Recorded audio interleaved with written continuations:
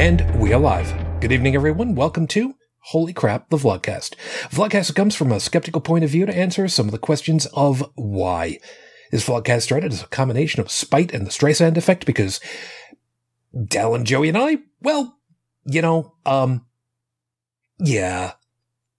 If you've been with us long enough, you know the answer. Those of you that don't know, trust me, it's all for the better that we're here now. Trust me, it's much more for the better. I'm your main host. I'm known as Shujin Tribble all over the place. You can pretty well find me everywhere under that name. It's Shujin. Hi. Good to be back with you. Let's go ahead, run the intros and check in on everybody and make sure nobody is. I'll explain in a second. Top left-hand corner, the bingo card of North America, where there has been snow down. Has been and still is. It stayed all day today. Now, that's not to say that it's going to stick around. I mean, where I live, if you don't like the weather, flip a coin, it'll only get worse. Yeah, that's...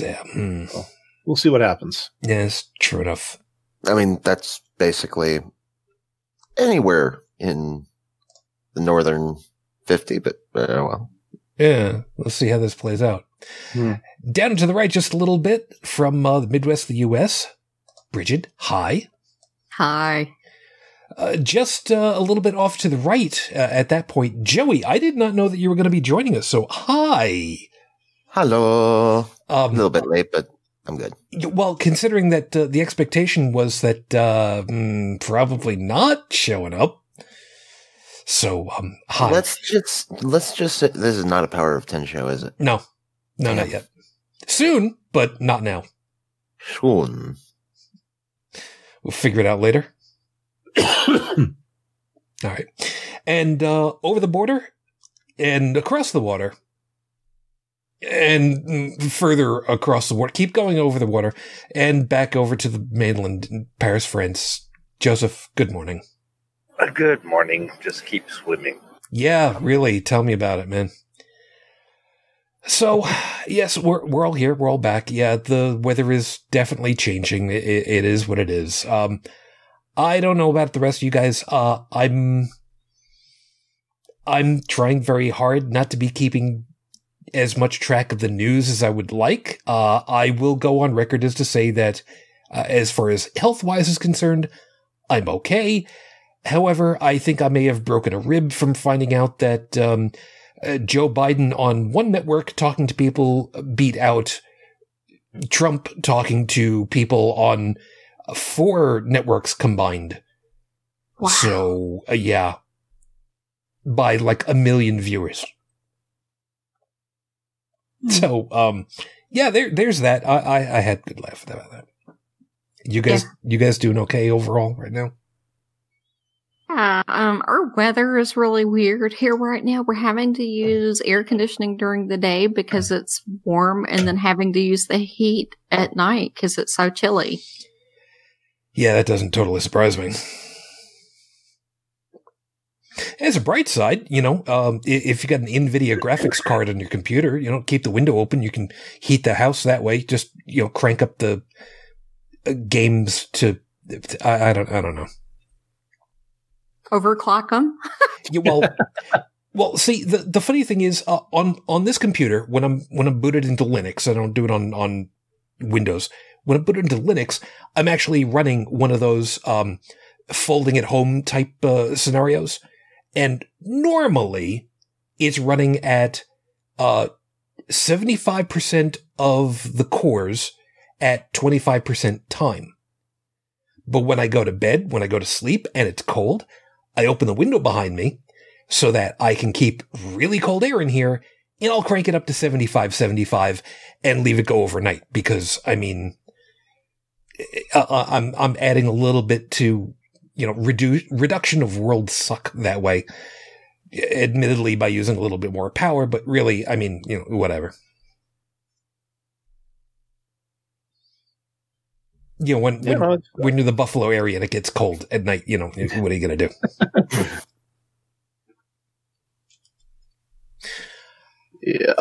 Yeah. So it's going to be one of those nights. So hi, everybody. Of course, for those of you that are with us live, thank you, as always. You can, take advantage of the live chat, which on my screen is over here. For those of you that are watching on YouTube, it's over on that side too. So that works out conveniently. Stephanie, I know that you're over there. Hi. Said, I've found World of Warships and World of Tanks to escape reality. At least the USA has an election this year. I occasionally play World of Warships. I'm not good, but I do it when I just want to kind of do a blow 'em up kind of thing. Joe goes and plays World of Tanks occasionally, but it's not for any other reason other than he wants to apparently prove that he knows what to do with a very, very big gun. And usually does. Not so much with the World of Tanks anymore. Actually, not for like the last 2 years. Huh. All right, never mind. And Tech, hi. I'm surprised to see you over there. I did not know that you were on and available. And there's the primed soon. Okay.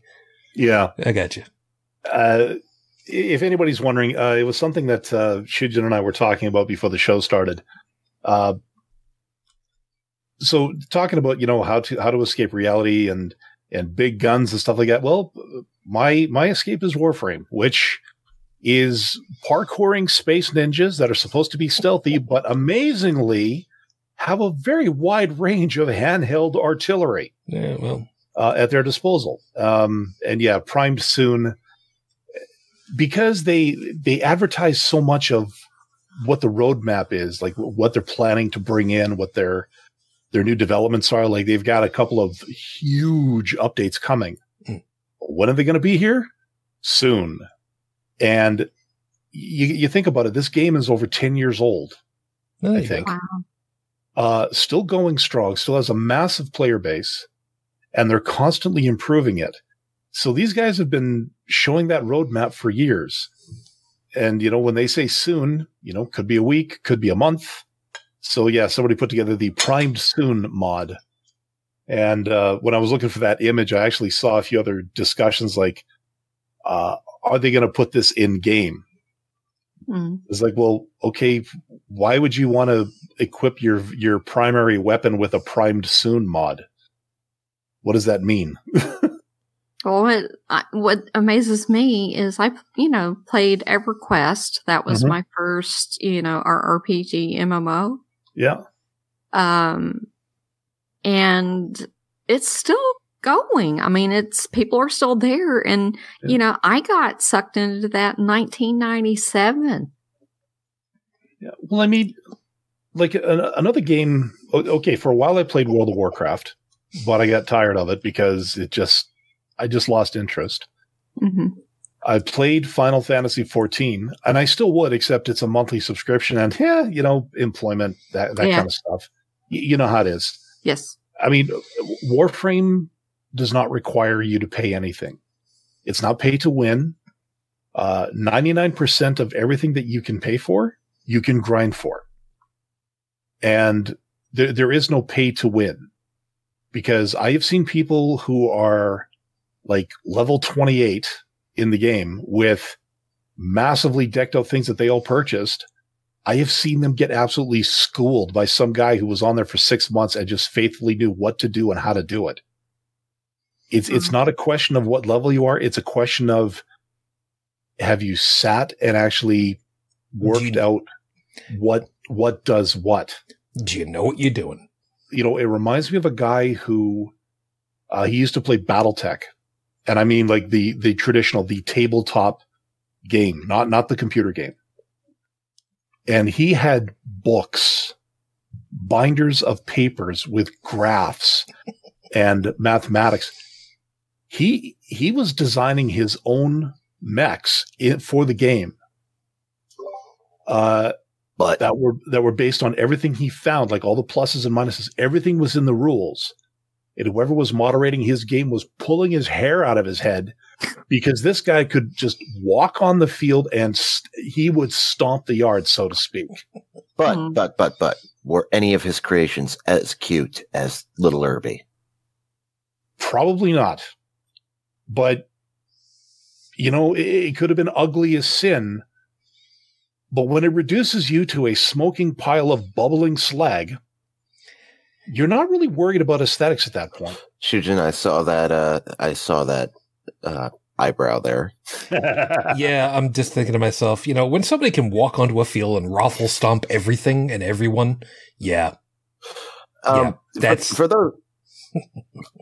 those who aren't in the know, Little Irby refers to the urban mech. Basically, R2-D2 with a weight problem and a seriously bad attitude. Oh, no. This guy was not playing with Little Irbies. He was up in Atlas or Battlemaster territory. He was arguably the cutest mech. Yeah, no, my guy was in the Zero Fox Given realm of play. We'll keep that in He's mind. like, oh, you're going to hit me with a nuke? That's nice. So, good to have everybody with us.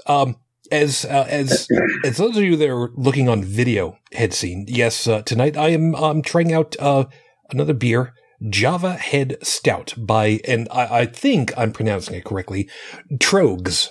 I could be wrong, but it's got an O with a double umlaut on the top. So, how very nice. Yeah, all I'm getting right now is beer, which is a little disappointing. Cause, I was expecting, well, Dallin was even saying before the show, kind of expecting a little bit of coffee after tea. No, which is disappointing. So I've got nobody to blame except Tiny Tribble, who suggested it tonight, because I talked to him and video called him, and it is what it is. So, Chief, it's all your fault. Thanks. Anyway, so let me go ahead and get everything rolling. We'll get stuff to go. There is okay. There is somebody who is IMing me over on Discord. I can't go looking at Discord IMs while I'm doing the show easily. So the only way I'm going to be able to do it properly is to kind of pick up my phone. And since I have to kind of talk to the audience, I will get to your IM momentarily. So just give me a couple of moments. Actually, give me 5 minutes, because that's about the time that we've got right about now. So, with 5 minutes on the clock, your 5-minute freestyle starts right now, and I titled this one The Middle, and I know some people are probably already thinking, oh yeah, that's easy for the DJ. Stuck at the middle, whatever. Don't worry about it. Here's the problem. I am stuck in the middle with a whole bunch of people who are yelling and screaming about who you should vote for. Shouldn't a candidate be courting the vote? Shouldn't they be pulling in the people, as opposed to telling people you need to vote and effectively holding a gun to their head? Metaphorically speaking. I know it's not a great situation. And I know the circular argument of, well, if we all vote third-party candidate, but then that takes votes away from and maybe puts votes to and changes the dynamic. So when are we going to vote for a third-party candidate? Well, we can't do it now. Well, why not? Why don't we just all vote for the third-party candidate? In which case, it'll just be a complete groundswelling and it eats its own tail. The problem, as we know full well, is that you have one group on the lowercase left and other people on the lowercase right. And I'm saying it that way for a reason. It doesn't matter what type of affiliation you are. On the graph, you've got stuff on the left, you've got stuff on the right. They represent people, and it's a bell curve with the biggest bump smack dab in the middle. And whenever you're dealing with politics, when you're trying to win an election, generally speaking, you're battling for as much of that middle as you can. Because statistically speaking, that's where the greatest number of votes are to be won. You go out to one side or the other, it gets to be thin pickings because fewer and fewer are out there. But the problem is that we do have still a bell curve of voters to be won over. But the biggest problem is that what is it that you're trying to sell people on? If you're trying to win the capital L left, the progressives, I'm not using a party affiliation right here, those that are looking for the progressive ideals, typically on the left. The problem is that those that are more into what you might otherwise think of as the fringe are the ones who have been putting down their flag and saying, God damn it, this is what we want because this is what we need. And we've been telling you that we need this more and more. And why the hell aren't you listening to us? And more, that side of the bell curve, that side of the middle of the bell curve, where there are more and more people, are the ones who have become apathetic. They're the ones who think it can't be done, so why should I bother? What does my vote count for? It doesn't matter. That's a third of those who could have voted in my country the last big time. A third of the populace simply did not vote. Do I think that people should be voting a particular way? Yes. Yes, I do. Do I have a problem with telling people that they should do that? No, I got no problem with that. This time, especially in particular, I have no problems with saying it's not just go out there and vote. It's go out there and vote for the best good that you can invest in. Is the system crap right now? Absolutely. But the only way to tilt that middle is to work it from the bottom first. The only way to win the hearts and minds of this country or any population is to do the best that you can. And there are people who planted their flag and are still telling you, get your ass back over here. It's probably a good idea to listen to some of these people, see what it is that they're talking about instead of just dismissing them out of hand. This is episode 333 on the docket, Your Honor. Uncivil protests. Whole balls has there been a lot of that going on. And we know it. And to a certain degree, we're kind of sick and tired of it. But as usual, we're not going to be talking about, well, how to solve a problem like Maria. We're going to be talking about what are these groups? What are they really trying to do? Who are they pulling in? Why? And, well, in some cases, is it worth trying to pull somebody or push somebody off of the home base for them? I don't know. And I know full well, before we get started with this all, that it's going to be incredibly contentious. Immensely so. So, if this is going to be upsetting, please know full well that we're going to do our damnedest not to really get instigative with anybody. We're not going to yell, we're not going to scream, and we're not going to talk down to anybody. Even if we end up with anybody in the chat who might, because once in a while this happens, we're not going to go ahead and rag on people in our chat, even if they end up being trolls, if they show up. So we're going to do our best to be who we usually are. So keep that in mind. Yes, Tech, I know it was you, and I will get to you, your thing momentarily. I did go looking up information on Raif Badawi. We have no new information at this time. again, double-edged sword. So as of the recording of tonight's show, it has now been 8 years, 4 months, 2 days since Rafe Badawi was unjustly incarcerated for thought crimes. Our hopes and our thoughts are still with you and your family. We are still waiting. So with that out of the equation, let me take a quick look and see what was going on over on Discord very quickly because, you know, I can do it on my phone while we're doing all this, but if I try to do it on the computer while this is all going on, that would be bad.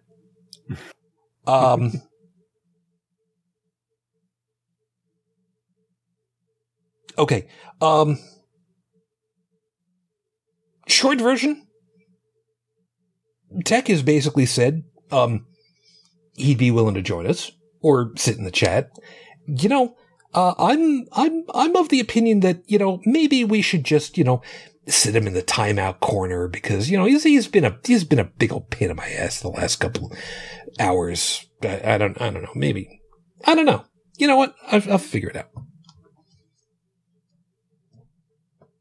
Then again, it's not like we pay him. Oh, you know what? Fine. Let me turn off the video for a couple of seconds. I'll pull him in. You guys make sure that you've got the horrible scopes on, and I will turn off the video temporarily. 3, 2, 1. And I will pull him in.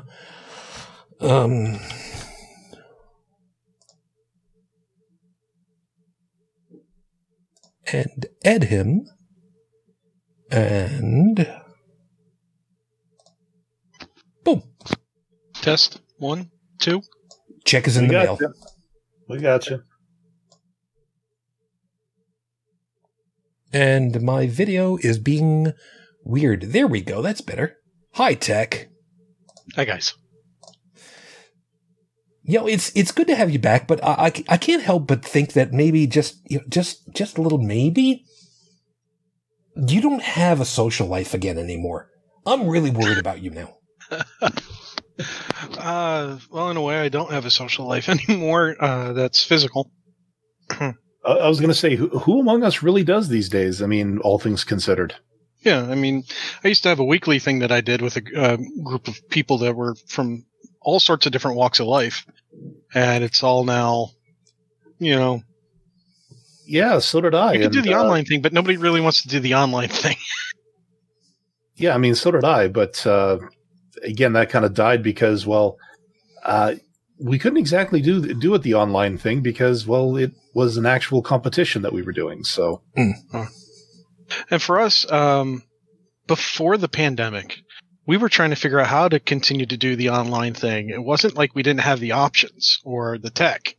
It was conflicting schedules, work schedules, life schedules, things like that. Mm-hmm. And it's still sort of like that in some cases. Alrighty. Well, now that we've got you, which, by the way, good to have you, let's go ahead, do the nice, fun stuff, and we'll kind of come back around and get to the, you know, the crux of the thing. So, folks, it is time for your horrible scopes for this week. I did tell Joey and Dallin what was special about them this week because I started them, got 3/4 of the way through it, and completely trashed it and started all over again for a good reason. If you don't figure it out by the end, I'll explain when we get there. Guessing over the fact that we normally go in order of introduction, since I is technically the last, that means I actually go after Joseph this time. Yeah, okay, we'll do that. Cool. All right. So, mix it up a bit. So we'll get you going over here. So, starting off, Aries. If you could only sense how important you are to the lives of those you meet, how important you can be to the people you may never even dream of, there is something of yourself that you leave at every meeting with another person. Taurus. It's not so much what we have in this life that matters. It's what we do with what we have. The world needs a sense of worth, and it will achieve it only by its people feeling that they are worthwhile. And we live in a world in which we need to share responsibility. It's easy to say, it's not my child, not my community, not my world, not my problem. Then there are those who see the need and respond. I consider those my heroes. Cancer Moonchild. Nobody else can live the life you live. Even though no human being is perfect, we always have the chance to bring what's unique about us to live in a redeeming way. Often when you think that you're at the end of something, you're at the beginning of something else. Joseph? You're muted. All right. Neo, people have said, don't cry to other people for years and years, and all it has ever meant is, I'm too uncomfortable when you show your feelings, don't cry. I'd rather have them say, go ahead and cry, I'm here to be with you. There is no normal life that is free of pain. It is the wrestling with our problems that can be the impetus for our growth. Virgo, solitude is different from loneliness, and it doesn't have to be a lonely kind of thing. Little by little, we human beings are confronted with situations that give us more and more clues that we are not perfect. Knowing that we can be loved exactly as we are gives us all the best opportunity for growing into the healthiest of people.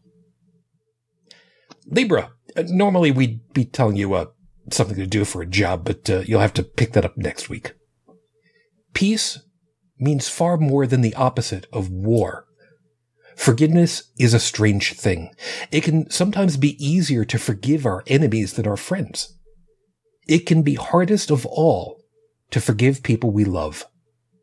Like all of life's important coping skills, the ability to forgive and the capacity to let go of resentments most likely take root very early in our lives. Scorpio, I think it's very important, no matter what you do professionally, to keep alive some of the healthy interests of your youth. Children's play is not just kids' stuff. Children's play is rather the stuff of most future inventions. Just curious. Imagine what our real neighborhoods would be like if each of us offered, as a matter of course, just one kind word to another person. Real strength has to do with helping others. The greatest gift you ever give is your honest self.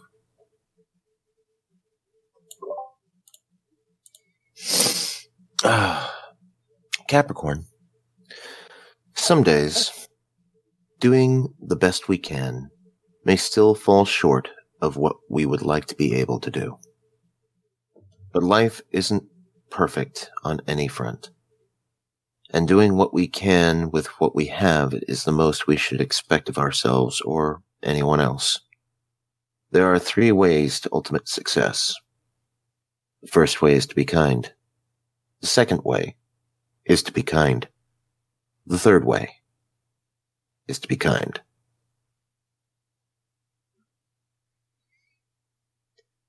Joseph? Yep, Aquarius. There are times when explanations, no matter how reasonable, just don't seem to help. In times of stress, the best thing we can do for each other is listen with our ears and our hearts and to be sure that our questions are just as important as our answers. Pisces. You rarely have time for everything you want in this life, so you need to make choices. And hopefully your choices can come from a deep sense of who you are. Who you are inside is what helps you make and do everything in life. In a way, you've already won in this world because you're the only one who can be you.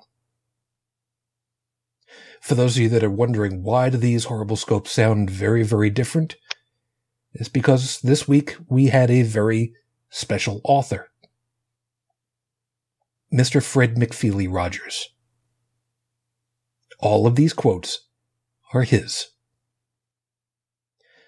And for anyone that wants to go ahead and say that a political candidate is akin to listening to Mr. Rogers and use that derisively, to quote somebody else from Twitter, you've already lost before you've gotten out of the gate with that. Well, if you want to take the last one, Pisces, Oscar Wilde also said it quite well. He said, be yourself, because everybody else is taken. That's an excellent one. I've never heard that. That's a good one. And I forget where it came from, but and I'm only paraphrasing it because I can't remember the exact quote, but it's more noble to be you in a world that's trying to get you to be like them. Ooh. That's a good one. That's about as punk as it gets, isn't it? I was punk rocker and a headbanger back in the day. Can you write that out into the chat? Yeah, again, I don't know the full phrase of it, but yeah, but just the gist of it. I think it was actually more in a world where everybody's trying to get you to be like them. It's crap. Somebody play that back for me. My brain just farted. Yeah, we'll get it for you in post. Don't worry about it. It's going to be fun. We'll get it for you in post. You're going to have to wait for a day or two. I'd love to know. I'd love to know when it was written too. I should change my name from Unknown Tech to Goldfish Tech. Ooh, shiny. Yeah, we'll keep that in mind. So those are your horoscopes for this week. If you want them, they'll be posted to various outlets when I start working on the next ones next week. So, or you could just pull up some of Mr. Rogers' shows and take a look. Yeah, people. Before we go on, would it possibly be, Tech, be who you are, not what others want you to be? No. Okay. That's still a good it's one. close, but that's still a good one. I think the one that I remember growing up was probably predicated on that base. No worries. So, like I said, there's been stuff that's been very, very, very unhappy in the news. I want to touch on a couple of them very briefly, and then kind of go into the actual topic, because again, it's one of these things where it's all tangentially related. I don't know if I said it right or not. I don't care at this point. And as opposed to, starting down the main, I want to kind of hit a couple of items real quick. Starting off with you, Joseph, because I cannot for the life of me believe that this time the news did not make it your way about that teacher. Yeah, it's been it got to me through my workplace, my colleagues talking about it, because I've been in my own bubble for a while. But, well, what can I say about it? I mean, well, the quick and dirty synopsis, just so that we kind of know what we're talking about. Oh, you want a review? Yeah, well, basically, I forget the name of the town, but a teacher was assassinated for showing pictures of Muhammad in the class. It was a class on about free speech, and the teacher apparently before. It's funny, they have different versions, because basically one of the students' teachers in this class called the school after, and he told the school that I'm not sure who the call was to, but sorry, you're going to have to fill in the blanks for that. But anyways, he complained about it, and his story was that the teacher had told all the Muslim students to leave. And the school's version of the story is that, and the other students, their version of the story is that he gave them the option to leave. Because the teacher said he was showing some pictures that were, that may offend some. So anyways, it was basically, I think he was showing, there are some 14th century depictions of Muhammad before the ban on iconic representation was put into place. And that's basically what it was showing. It was showing the control of speech and all that. And so anyways, yeah, one of the students stayed and complained to her father. So this is called the school got, or whoever got, and well, that was the complaint. And a couple weeks after, the teacher was assassinated by an 18-year-old. Actually, the teacher had their head cut off.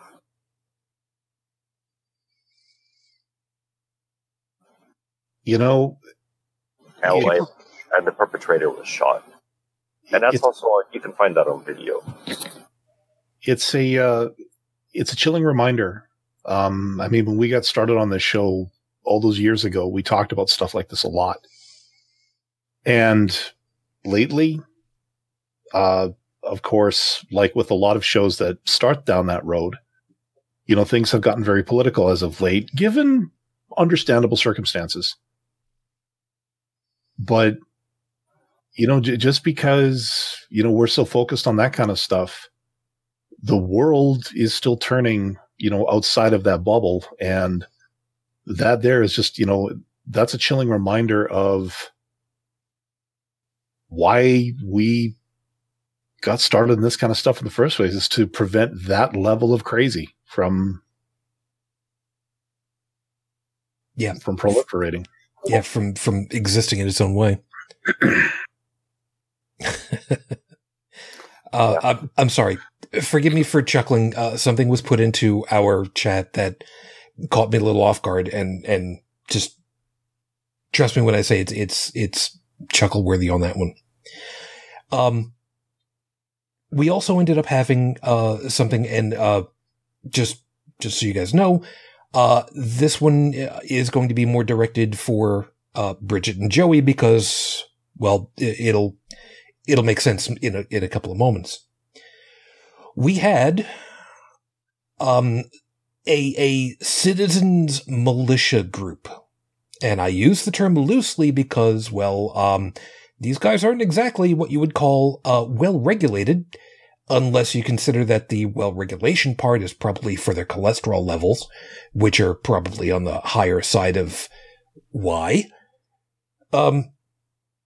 They were conspiring to kidnap, abduct the Michigan governor for the whole, we want to keep you safe, so let's stop interacting with each other socially.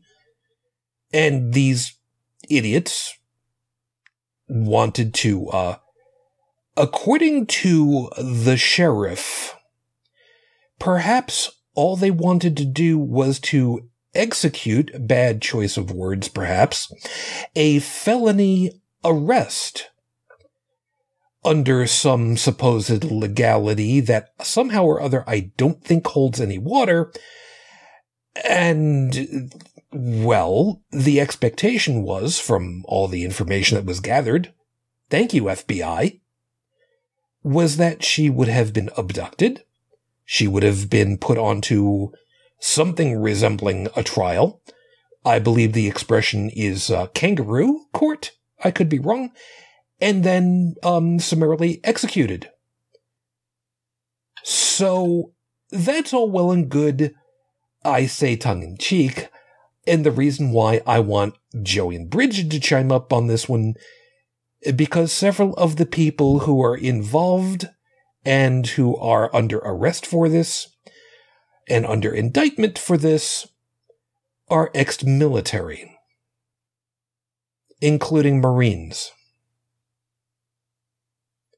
So, knowing that, and knowing the oath that you would have taken for, I believe the expression is for defending the Constitution. I'm kind of wondering. I know I'm paraphrasing very highly here. I'm kind of wondering what you guys have got to say about this, or what you feel about this kind of thing. I mean, we took an oath that we would uphold and defend the Constitution. And it blows my mind that we have these unregulated militias that, you know, they were actually very close at pulling this off. I was afraid you were about to say pull the trigger on this. Thank you.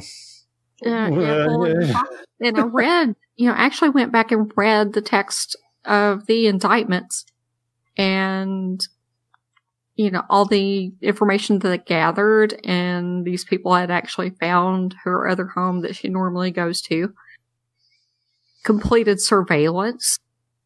They made IEDs to try to, distract law enforcement away from her house.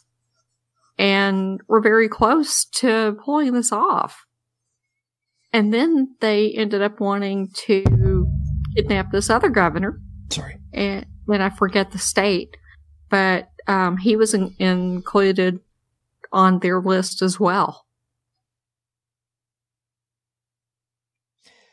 Joe, the reason why I also wanted to get yours on this one is because one of the people that was mentioned in one article that I was reading was waiving some court proceeding or whatever the hell it was, and staying in jail or whatever the case was be. So my thing about this, and the reason why I want to hit you on this one, is with all that we've dealt with thus far, the idea that there could be potentially federal charges, and knowing how wonderfully loose and goosey the head honcho has been with saying, you know what, I'll just go ahead and stay those federal charges for you. I kind of wonder if maybe, just maybe, that could come down the pike, and how you, as somebody who was also military and took several for the team, would feel about such a thing.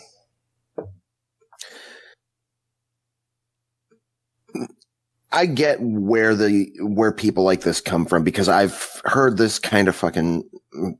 Sorry. At this point, don't worry about it. All things considered, with this, go for it. I don't care. Really, I've heard this kind of rhetoric before. Well, I took an oath to defend the Constitution against all enemies, foreign and domestic. Yeah, and you know what? You also took an oath to obey the laws of, as silly as it might seem, the laws of war. You also agreed to escalation force, rules of engagement, all that. So, again, we have somebody who's cherry picking out of whatever book they want to be looking into. Oh, gee, where have we seen this tactic before? Took the words right out of my mouth. What tickles me is that anybody who thinks that Trump is going to rescue, I'm use it. I know where you're going. Do it. No. Yes. Shh, let me finish my thought, damn it. Why? Because it's my turn to speak. You've had yours. He's right. Sorry. No, he's right. I don't want to resort to name calling here, so I'm just going to say, this fella, if he even dreams that Trump is going to try to step in to help him out, I've got a little thing for you. You see, there is a little thing called the UCMJ. And it's a funny thing about the UCMJ. You see, just because you get out of the military doesn't mean you're exempt from it.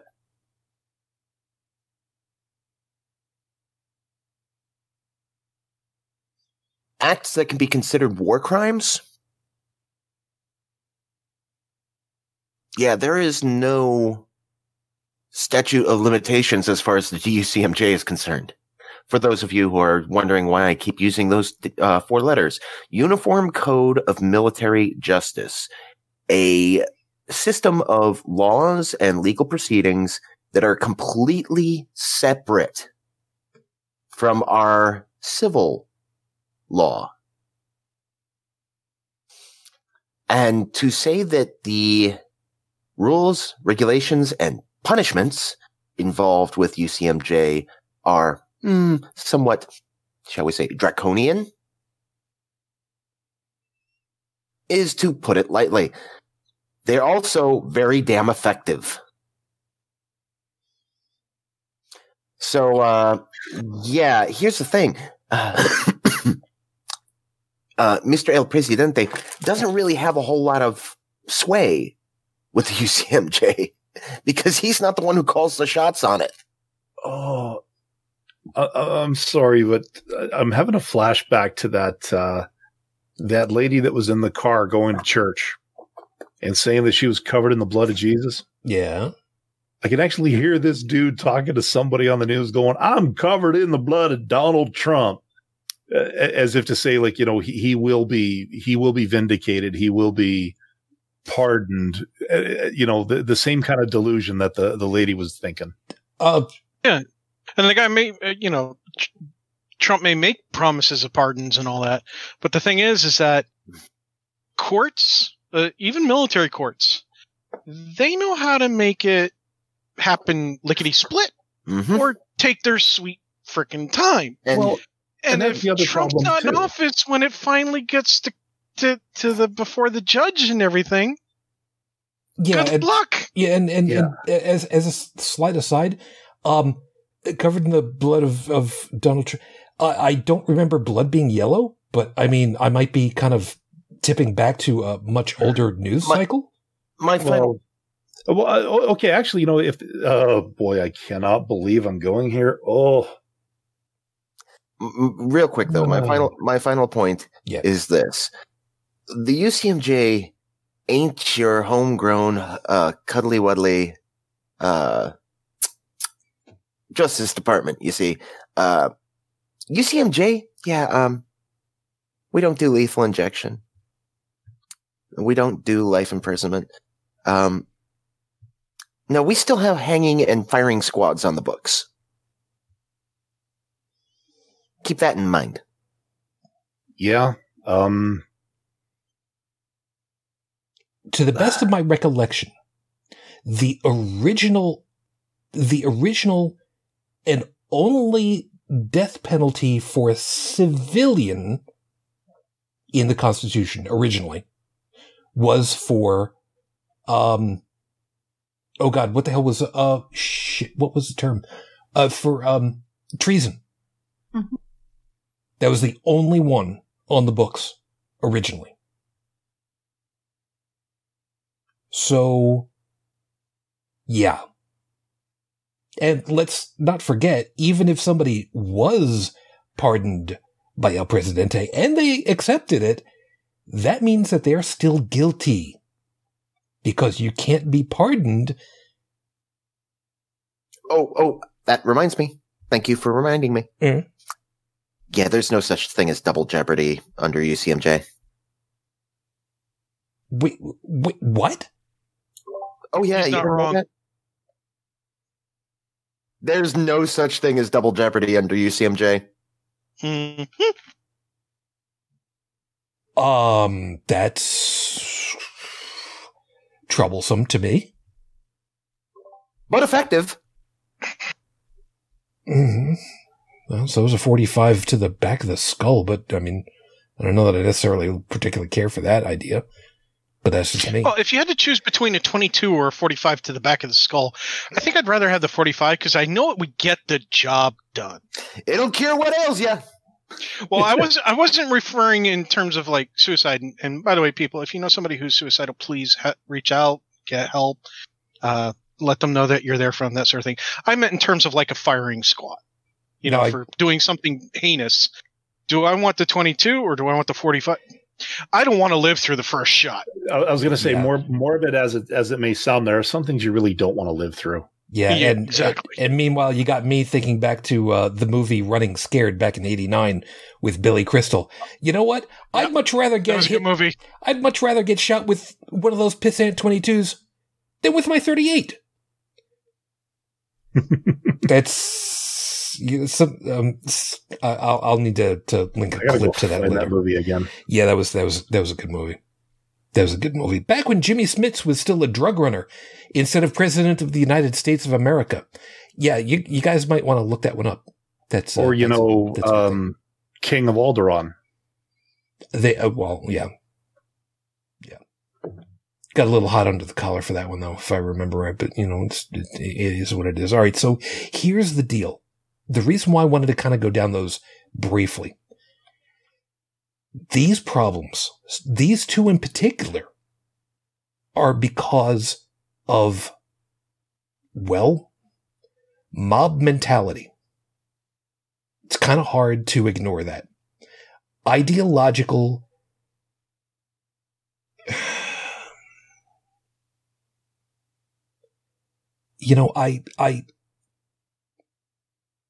all right. I know I'd really try, I say it all the time. I really try to be like a professional with dealing with all this whole damn thing, but I'm feeling far more like just a panelist for a minute. I know that sounds kind of stupid to put it this way, but this is kind of the way that works in my head. I still, for the life of me, cannot understand that there are people in this world that band together for the explicit reason of finding people who are the out group and, unaliving them, to borrow a line from Deadpool. It's a long story. I can understand that there are people who want to blame and shame people for reasons, usually. But it comes down to people want to gather in groups with the explicit position of they are not part of our group, they need to die? I'm sorry. I don't get that. You think about what's going on out there, though, these days with all the fear and rage. Like, okay. Dial it back a few decades. You've got groups like the KKK. They were the same thing. They banded together to target a particular group of people who had a slightly different skin tone than members of said group. Yeah. With the purpose of making sure they knew their place by any means necessary. And in some cases, that did involve some pretty heinous acts. And again, I'm being delicate here, but I mean, let's face it, these guys were bullies, they were killers, they were assaulters, they were everything bad. I would not go that far because they weren't going after criminals. They were going after anybody who was different. Most vigilantes, vigilante in the context I think of are people who, they are not law enforcement, but they do the job that law enforcement isn't able to do. Yeah, isn't able to or should be able to in that person's mind. And okay, having said that, I might have just contradicted myself there. But you got groups like that.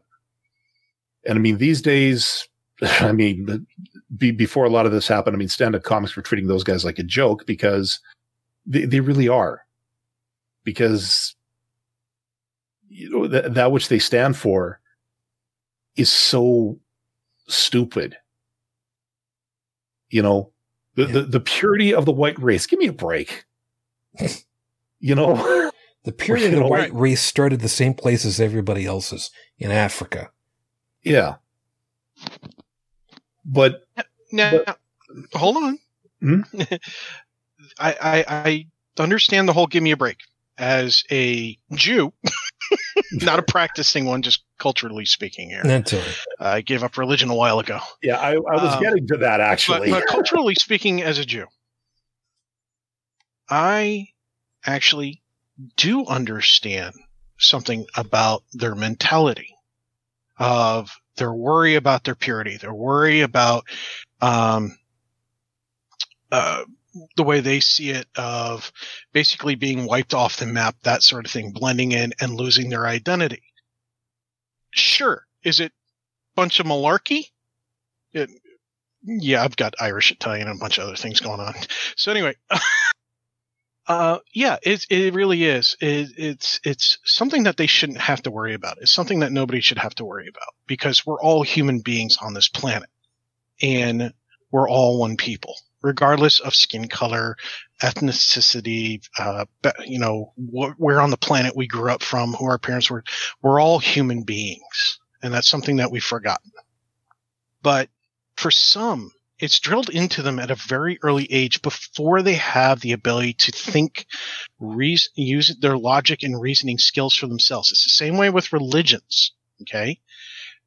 You get them while they're young.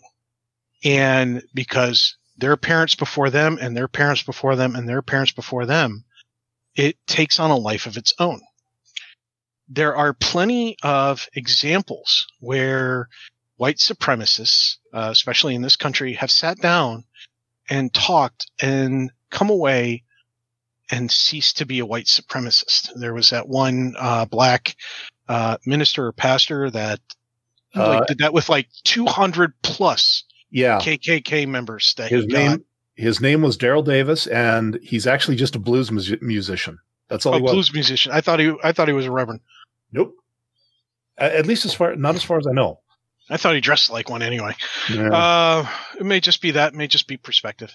But the point is that he sat down with them and he met them on their terms. You know, he met them at their bars and roadhouses and things like that. And he sat and he listened to them, and in turn, he spoke to them and had them listen to him. And he validated them, and then he had them validate him. And he showed them respect, and in turn, they ended up, whether they wanted to or not, they ended up showing him respect. But it happened over conversation. It happened over calm. And that is something that this current administration doesn't allow for. That is something that a lot of groups aren't allowing either. I have said it before in the past over however hundreds of shows that we've had, that when you have a group, one side yelling, whether the other side is yelling or not is immaterial. When you have just one side yelling, the listening has stopped. And the yelling has been, even before the pandemic, been escalating. And it's not just Antifa. It's not just the white supremacist. We've seen it in every single movement. Groups that I've associated with have done it, and much to shame for that. Splinters of those groups, going, oh, you guys are yelling, we're going to go off and do our own little thing over here. And that's how groups tend to break up and become other little fragments around and around and around. If you're yelling, you're not listening. And there is a whole lot of yelling going on. And when you listen to some of the candidates, they're using calm language. They're addressing people respectfully. They're not trying to get people stirred up. In most cases, in some topics, there is a little bit of stirring up because there is a need to get a little bit of, there's a difference between giving a little bit of energy to a group and then basically yelling bomb in a movie theater. Big difference in energy levels. Getting somebody a little bit excited about something, that might be a good thing, especially when used, in moderation. Using it nonstop with as much energy and force as you can put behind it, you're going to get flash mobs. You're going to get riots. You're going to get a lot of things. Yeah, you know what? Yeah, go ahead. Yeah, hold that thought because, Joseph, I want to kind of bring this over your way again. Kind of talking about that.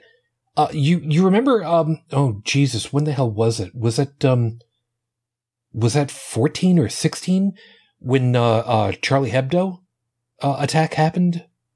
I forget which year it was, but It was, yeah. I mean, obviously, we kind of talked about it a little bit at the time, but 2015. 15. Oh, see that? I was right around it. 14, 15, 16. Can't hit the target. All right. Horseshoes. Yeah. But that's kind of the same thing. Sorry, there's something analogous to that. This is why,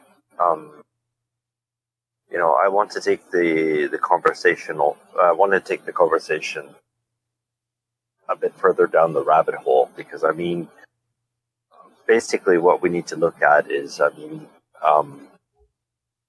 why humans are open to beliefs like that, and why we are so credulous. And we have to get to understanding ourselves more. We're seeing that it's like history repeating.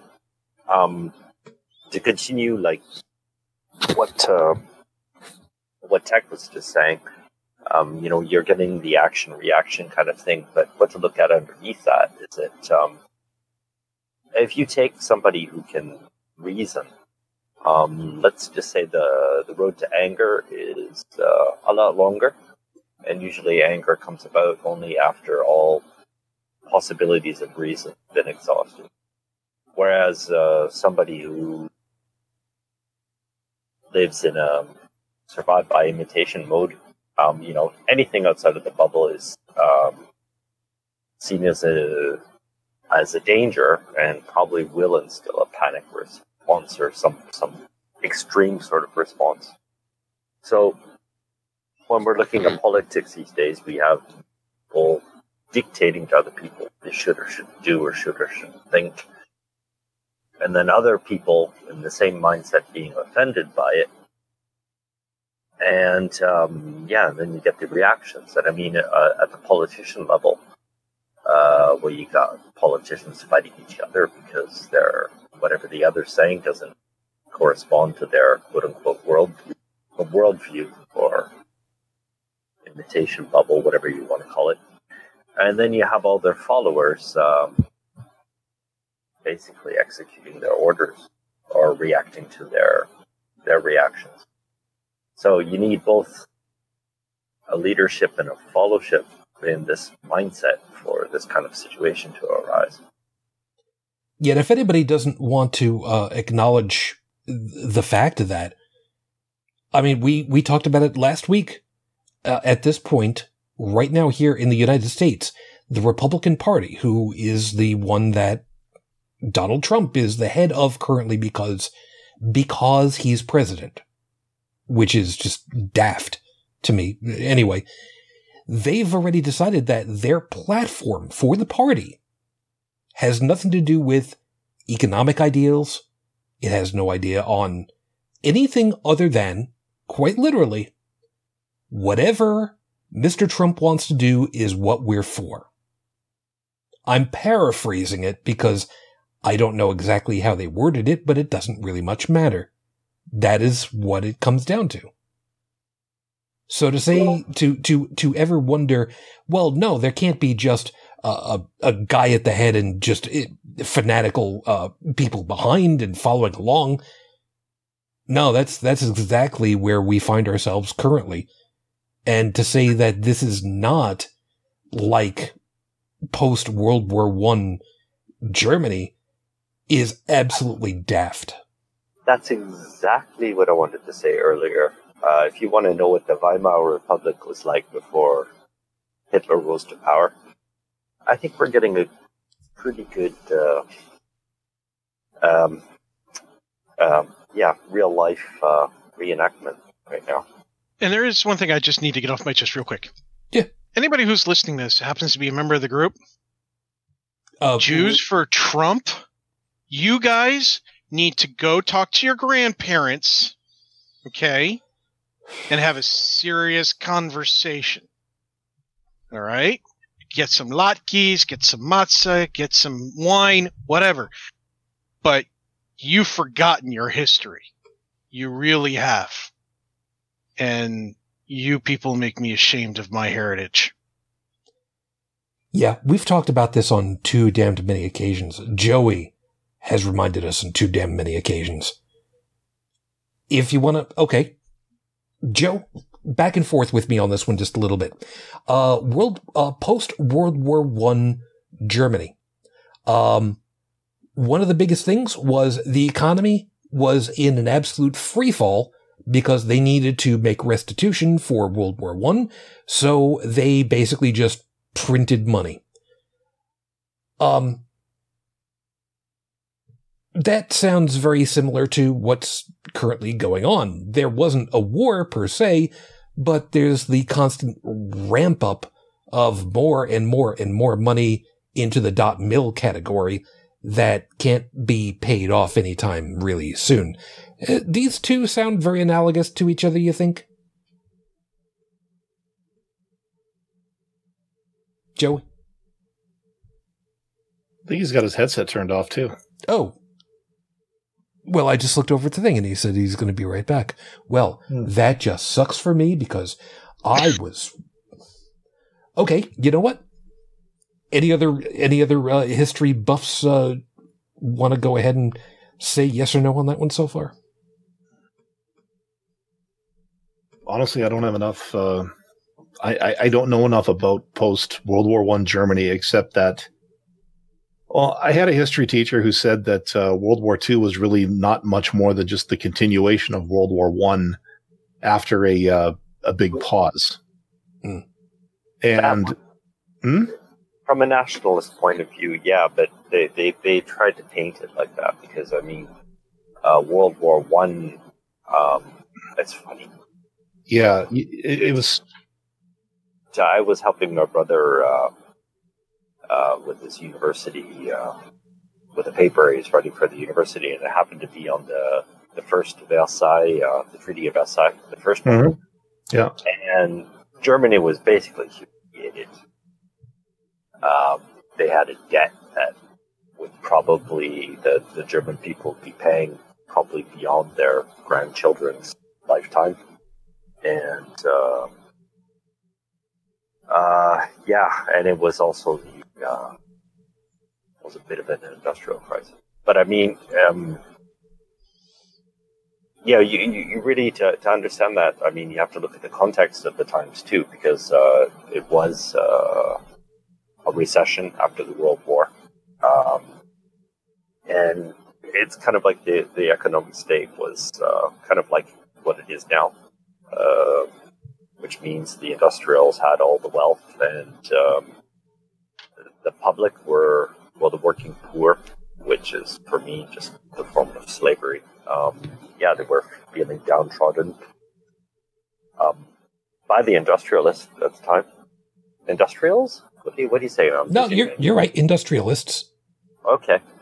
And, they were feeling downtrodden. And so, of course, the leaders of the time, they shifted all of this frustration onto, onto others. You know, the fact that Germany was humiliated, and they found the scapegoat. Their tirade,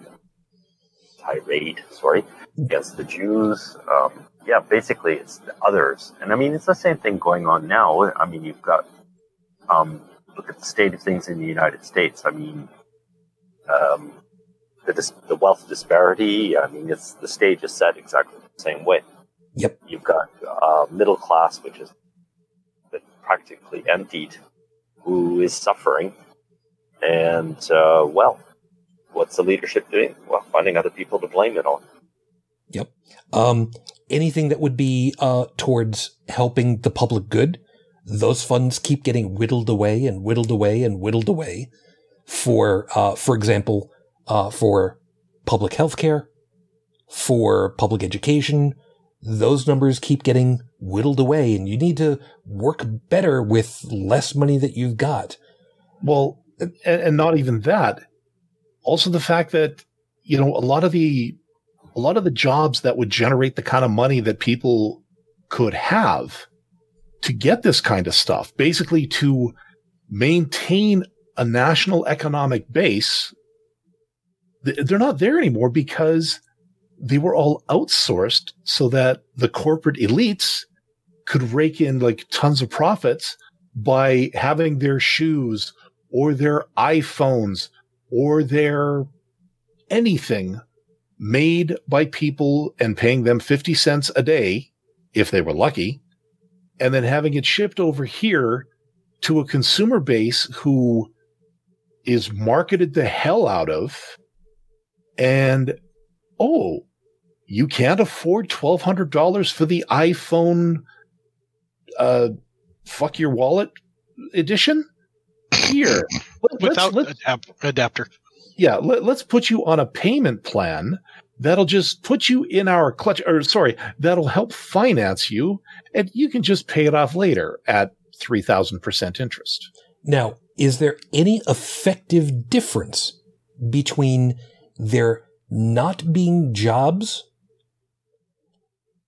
if the jobs have been voluntarily removed from the public versus the jobs no longer exist because the countryside has been bombed to hell by aircraft?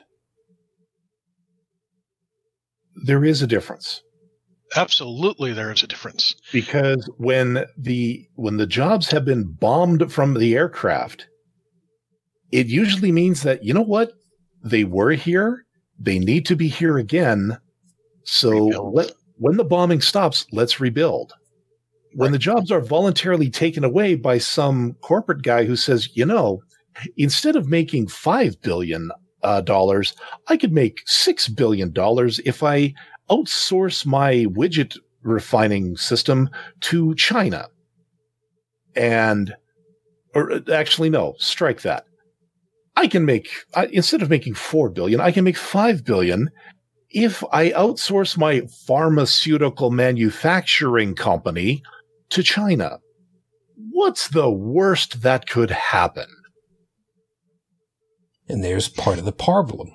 And then the other COVID came knocking, and we found out exactly what could happen. The other thing that happens is you see companies who didn't want to give up certain things, like IBM not wanting to give up. God, my brain farted because I haven't said the word in such a long time. Retirement plans.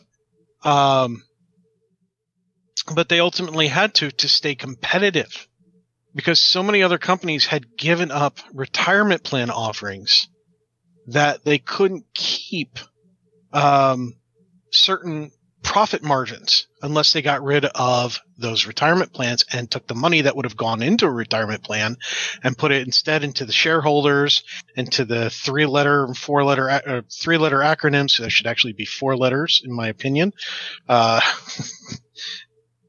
Yeah.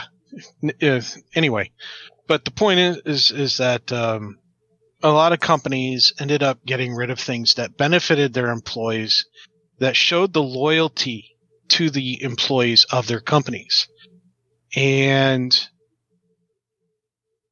they claimed it was to stay competitive. And in some cases, it was. And in other cases, it was used as an excuse because it could be. And because the people allowed it to happen, and it really is on the people as a whole that it allowed it to happen. That's really it's a fine line, of course, because when you have no job and you need a job, and you've got Walmart, you know, and we all know what kind of company Walmart, how they treat their employees, and not in the positive way. But you've got food to put on the table and a roof to keep over your head. Sometimes people bite the bullet. It's a tricky how to keep the corporations in check. Yeah. And when you have politicians who aren't keeping the corporations helping to, you've got even more problems. Joseph. Well, yeah, and in many cases, they're helping those corporations. Hold on. Joseph. But in all that, also, you have to, you're calling it a fine line, but we really have to look at where the line is, and I really think it's between somebody who depends on the system to tell them what they can and can't do, what they should or shouldn't do. Somebody like that, working for biting the bullet and working for Walmart is one thing. But I mean, somebody else who has gotten into the habit of thinking for themselves in that kind of situation is something quite other. Somebody who knows, why they have no other option. Because I think there's a lot of people that look at the Trump voters voting against their own interests. I mean, they don't seem to have the ability to really understand their own plight. You've got people who understand their own plight, and you've got people who don't, basically. So, if you understand your own plight and you have to work at Walmart, well, things are pretty fucking desperate. I'm almost resembling that remark, to be honest. Yeah. Because I'm in a position now where I've been out of work since January. Probably might have had a job very early on in the year if it hadn't been for the pandemic. Still looking, putting out 5-6 job ads a day when I can. I'm not hearing anything back from anybody. And yeah, I'm starting to look at some of those maybe not the best option, but might not have any other option type of job, like Walmart, or like there's this one pyramid scheme that I might want to go back and revisit, even though I don't want to become a salesman, but I might not have a choice. And you think now with the pandemic, with so many businesses closing, like I can't remember how many it was in New York City alone. I think it was like 2/3 of the small businesses that have closed because of this are not coming back. The people who started those businesses could not afford to keep them afloat in these lean times. They ended up shutting down. They don't have the capital to even try to think about restarting them. And at this point right now, it doesn't look like New York's going to be open anytime soon anyway, for obvious reasons. So what do those people do? You've got people who are scared, who are desperate, and when they see people like Whitmer and others saying we're going to stay locked down, they stop there. They don't hear the rest of it where she tries to justify it because we're trying to limit the spread or we're trying to keep you safe.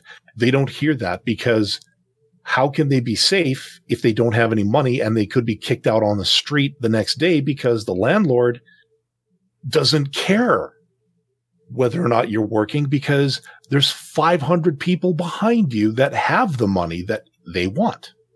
Yeah. And hold on that for a second, because this kind of keeps going. The economic part that I was going for, what's the difference between outsourcing versus getting bombed out? Yeah, exactly right. It's worse when it's freely given away for the explicit idea of earning more for yourself later.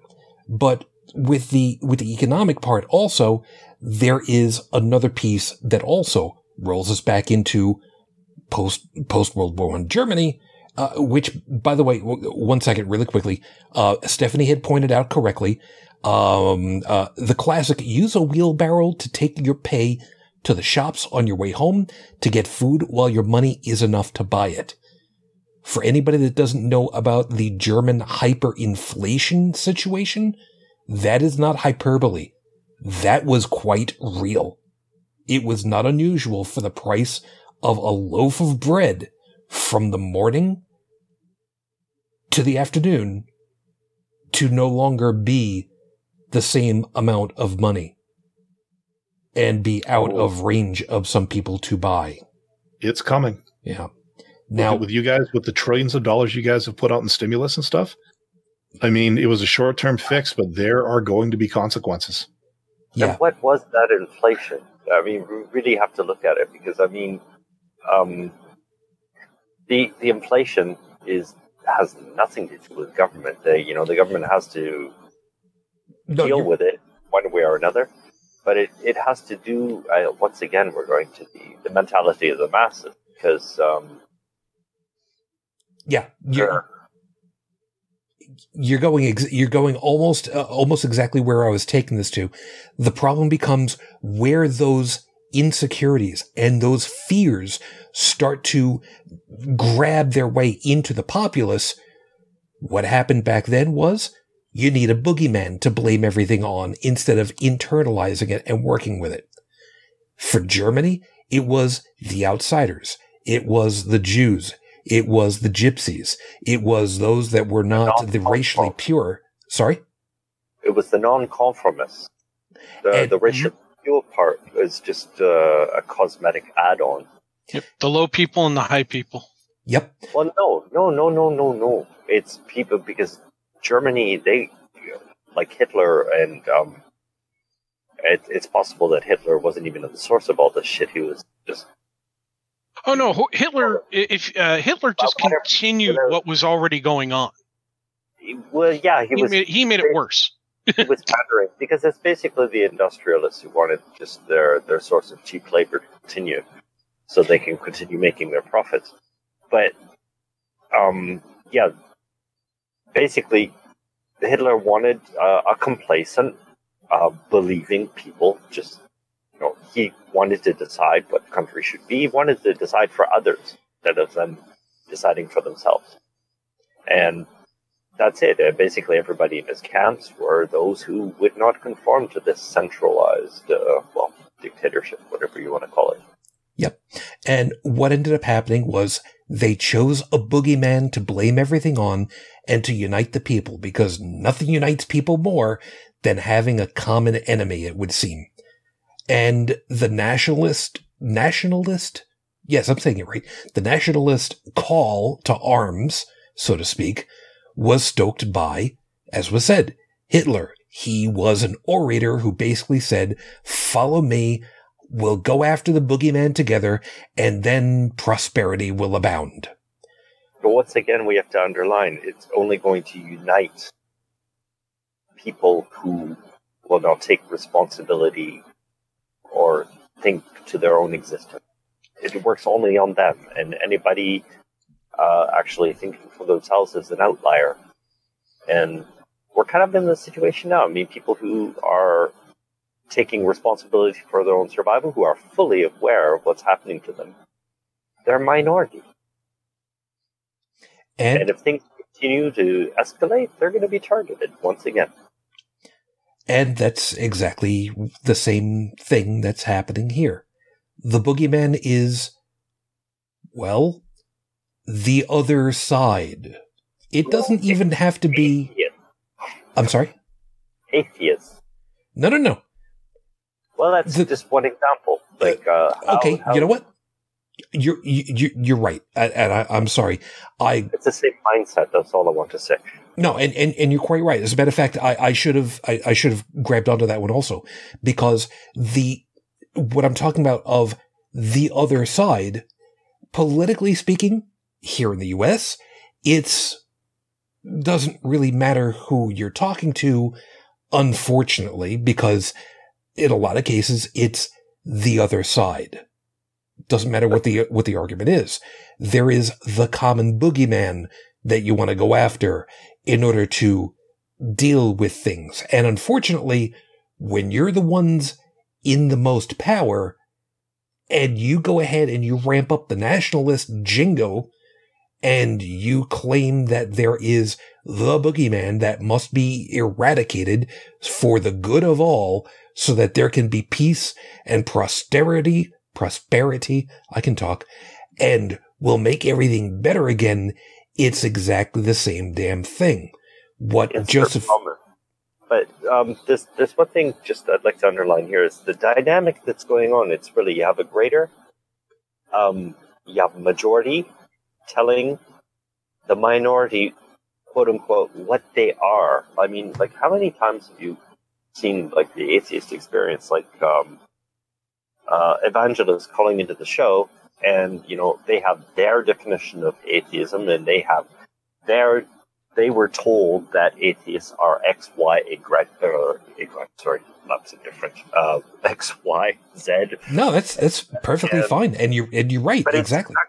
And during the Second World War, well, what do you have? You have the leadership telling what Jews, quote unquote, are with their fucking, propaganda, hook nose, whatever.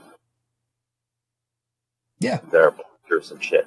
And I mean, it's exactly the same dynamic, and we all through history, probably since 2,000 years.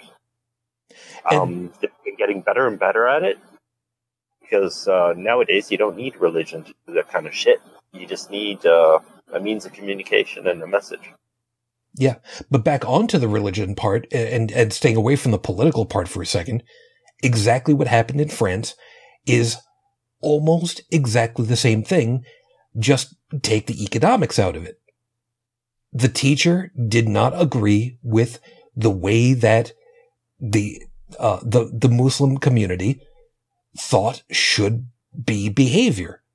And because of that, because it was a threat to their rules of behavior, they decided that punishment had to be made for whatever this boogeyman represented, which technically was art appreciation, appreciation of what qualifies as moral behavior.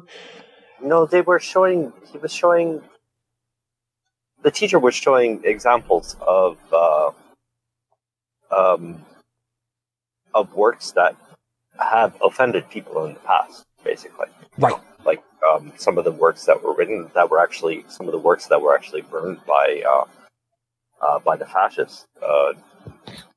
Examples like that. And I think these depictions of Muhammad was one of them. And I think part of the explanation was that it didn't make any sense because, before I think it was the 15th century or 14th century, I forget, but depictions of Muhammad were perfectly allowed. And they actually, they're going against their own rules. So anyway, so he's basically trying to explain the irrationality of it all. Right. And where I was coming from was the idea that it wouldn't have mattered if they were looking at it from the standpoint of art appreciation or morality or a historical use of specific pigments or canvas. It wouldn't have mattered. It was a matter that this was against their doctrine, their ideological position of how people should comport themselves. And apparently the punishment for not following our rules of how to live, well, apparently is no longer to live. I'm kind of going off on a tangent here because I'd really like to understand the human behavior aspect of this more. And if I had access to an fMRI, I would like to see what goes on in the brain of somebody like a Muslim, extremist, somebody integrist, I don't know what you call it, somebody extremely into the religion. What would happen what happens in the brain if you actually show them a picture of Muhammad or somebody speaking against? Sorry, I'll let you finish. I didn't mean to interrupt. No, but that's about it. That's all. Yeah. I would like to actually see what goes on in the brain of, people submitted the same questionnaire, people from a rational. Yeah. I'd like to see which parts of the brains are working because, we can't read other people's minds. And, I'm doing my best to observe human behavior and just draw some conclusions from that. But, personally, I'd like to see that expanded out just from religious reactions. I'd like to see that with some of the social things that we see these days. One bad thing about being unemployed is social media is a guilty pleasure / I really have nothing else to do and I'm caught up on all my web comics. So what else am I going to look at? And to see how some people react and how they are breaking their fingers on their keyboards from typing so hard or tapping on their touch screens, reference from last night. I'd like to see that same thing. That's doom scrolling. That's exactly what I do these days. And that probably explains why I'm I'm not the sunny, cheerful individual that you guys always knew me for. I'm a bit of a grouch these days. But what I'd like to see is, like what you said, Joseph, about hooking somebody up to one of these, like this fMRI that you said. And, okay, let's put a leftist in one of these things and let's make them sit through a Trump rally, a televised Trump rally where they can't switch it off, where they have to sit and listen, and let's see their reactions. Conversely, let's take a Trump supporter or an extreme right winger, plop in that same chair, make them watch a Joe Biden rally or town hall, or just to see. I wonder if going through that we could somehow key into why this is happening so much, what the reactions are, and maybe from there we can find out that, okay, maybe there's something we can do about this. Not necessarily from a medical perspective, but maybe just from some other approach.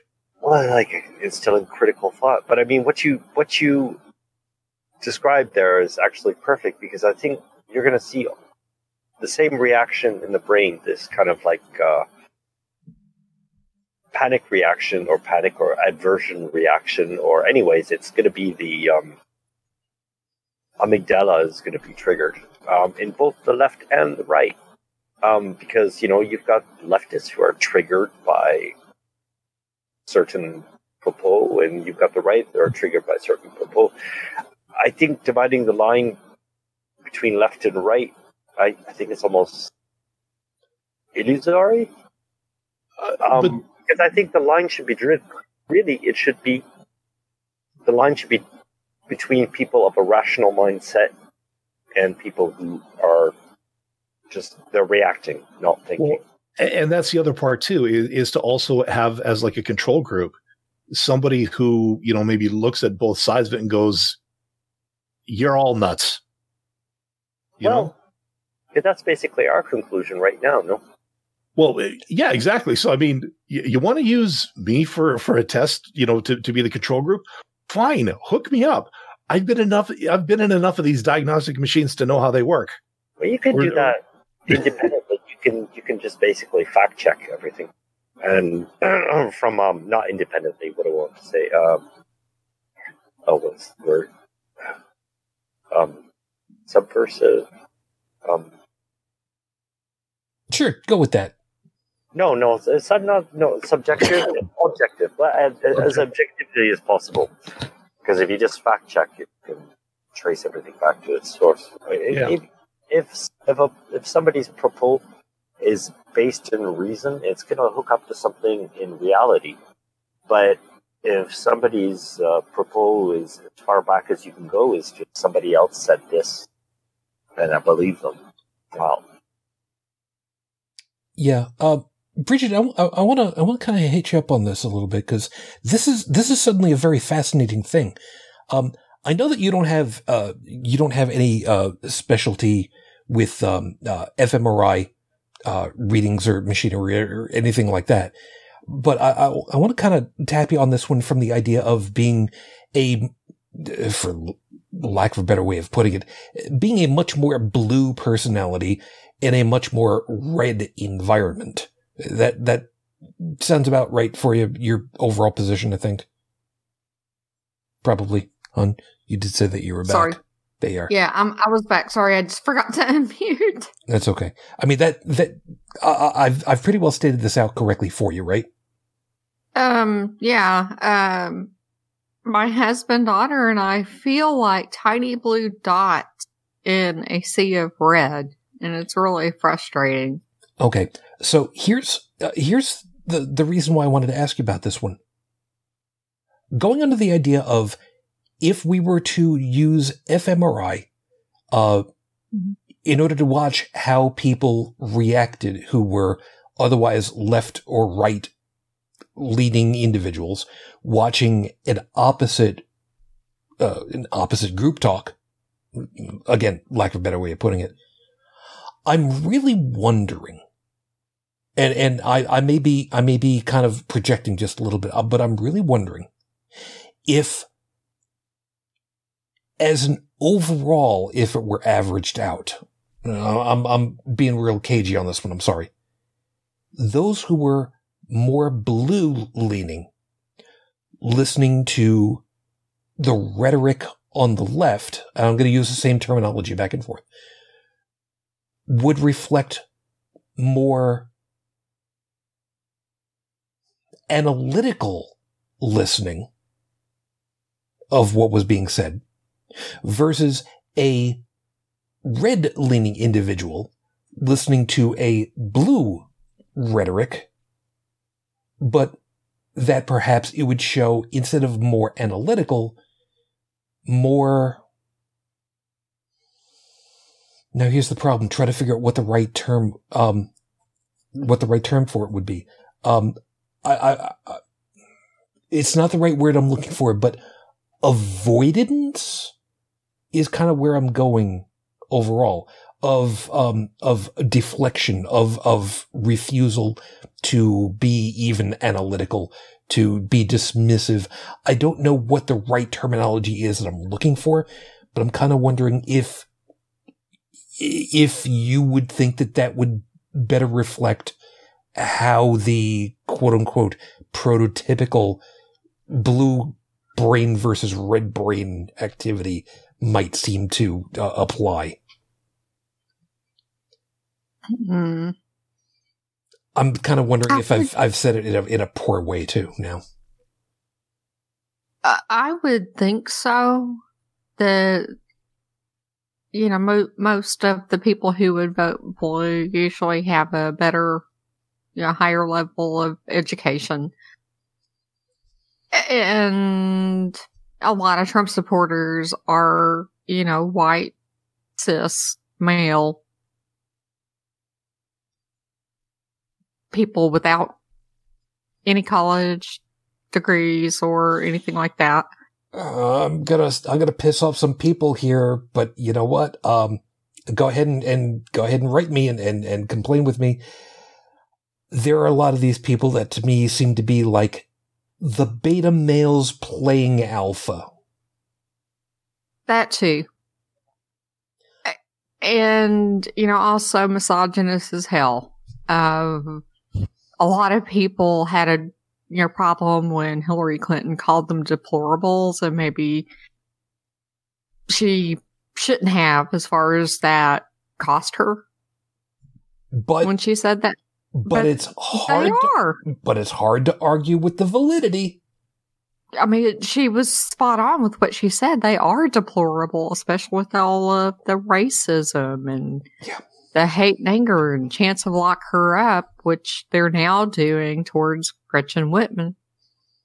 As a reminder, this was the mayor that we were talking about. Governor that we were talking about earlier, who just days before this was the one who was part of the plot to be, you know, abducted, assassinated. Right. That the president has not said jack shit about. As far as saying, you really shouldn't do something like this, don't do that. Yeah, he hasn't said a word other than, you know, discussing it at his latest rally. You know, starting chance of lock her up. And it's like, lock her up for what? Asking people to wear masks? Is that a crime? Trying to tell people stay safe. You remember once upon a time New York City actually took somebody and put them under effectively house arrest for the good of the public. Remember that one? Yep. And people got really pissy. Well, not exactly, when you consider that it was less than 50 people that she infected. And that was, well, if memory serves, wasn't that Typhoid Mary, I think was her name? And at the risk of, again, pissing off people, how many people has this son of a bitch allowed to be infected through his hubris? Well, give me a second and I will tell you. You know what? I don't think that you need to. And I'll tell you why. Because if the number is higher than 0, he's a tool. Yeah. But you know how we had gone over 60,000 cases at one point and people were freaking out over it and all of that? Yeah. A couple of days ago, our rate went back up to over 70,000. And only keep getting worse. That is a all too appropriate analog as well. Mary Mallon, healthy carrier of typhoid, just no symptoms whatsoever. Spread it like a damn wildfire, and refused to do jack shit about it, even when she was told, for the good of the country. Well, wasn't the country at that point. Well, after she was told, she literally used it to, quote unquote, punish some people, whether they deserved it or not. But anyway, not exactly the best superpower. Anyway, we are definitely looking at that kind of situation here if not already, in the very near future, because yes, there are people that will catch COVID who are completely asymptomatic. Worst of all, we're out of summer. We are now on the cusp of fall to winter. We are in peak flu season now, which means all the more so. Oh, I don't have COVID. I just have a flu. You sure about that? Either way, maybe you should put that mask on and maybe not go to, go to the Y and put in your laps in the pool. Yeah. And the other question is, okay, I don't have COVID. I just have the flu. Are you sure? Why don't you go get tested? Can they do that? Well, there are smaller medical places that you can go to these days that have been popping up all over the place because, almost like Starbucks, but it'll cost you about $100-$150.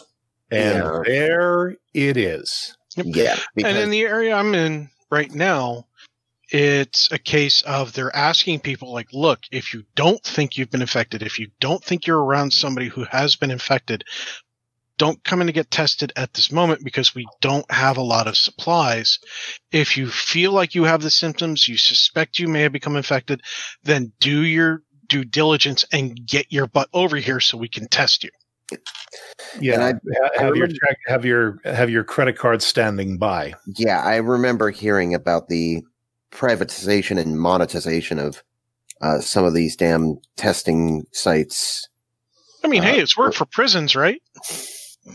Well, let's also be fair about this one. If you go through the government, typically they will be free, but they are limited in scope and you have to apply. However, if you go through the private sector, you kind of have to pay, but you, generally speaking, don't have nearly the same waiting list either. True. Yeah. Which is a pain in the goddamned ass because it should be the other way around as far as to who is able to get. Yeah, and here's where I put on my smug but not so apologetic toque. Oh, and rightly so. With the maple leaf on it. I could go, not necessarily tomorrow because the pharmacy I usually go to for that is closed, I think. Sundays, but don't blame them. But I could go into a pharmacy and say, I'd like a flu shot and I'd like a COVID test. And instead of saying, okay, that'll be X number of dollars, it's basically, you want fries with that.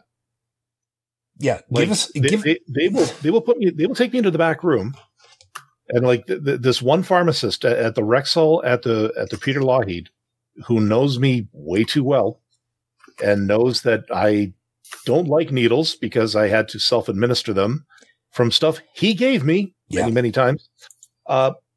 He'll take me in the back. He'll pop that flu shot in because, okay, best damn vaccine giver I've ever had. And I've had a few. He in and out. Yep. And he could also shove that Q-tip up my nose, and, I could feel the burn and all of that. And I could walk out of there, and from the money that, I would have had to pay in the States to get all that stuff done, I'd go get myself a coffee at the Second Cup, that's still inside the hospital if it was open.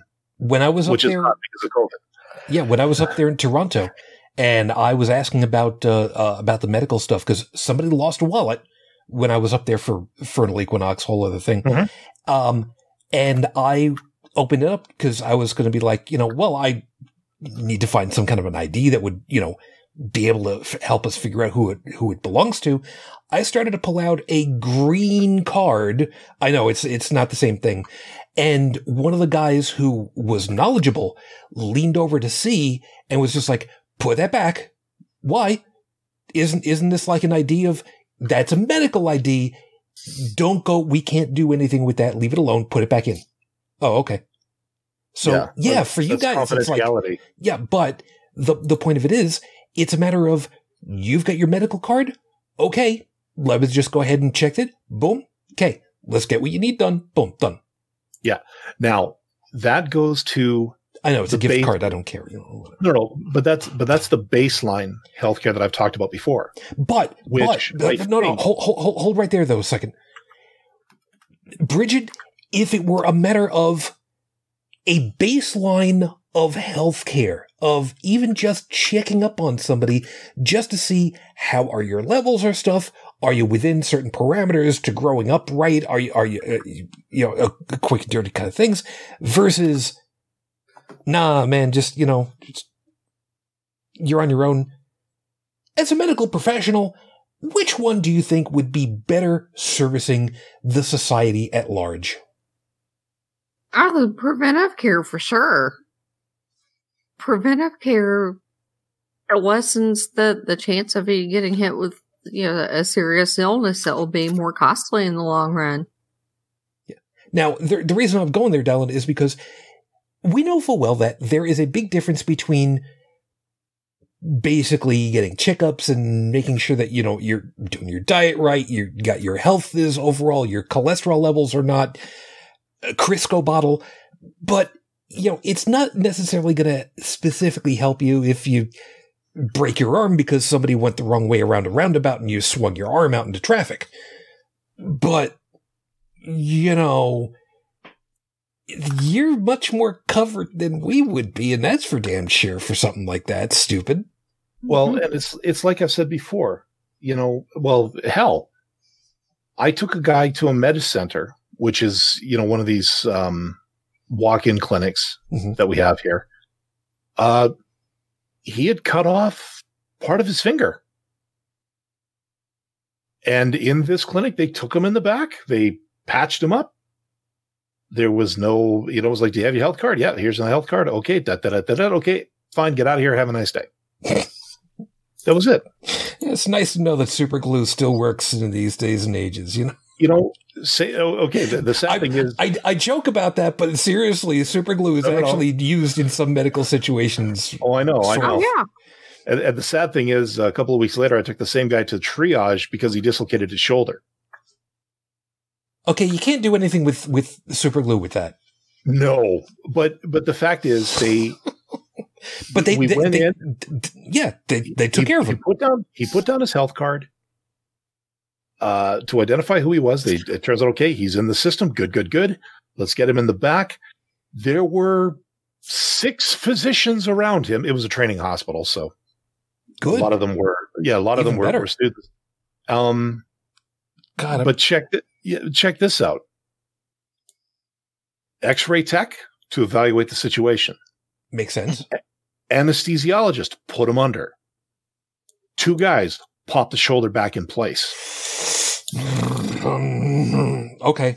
But what I'm saying, no, you're right. You're right.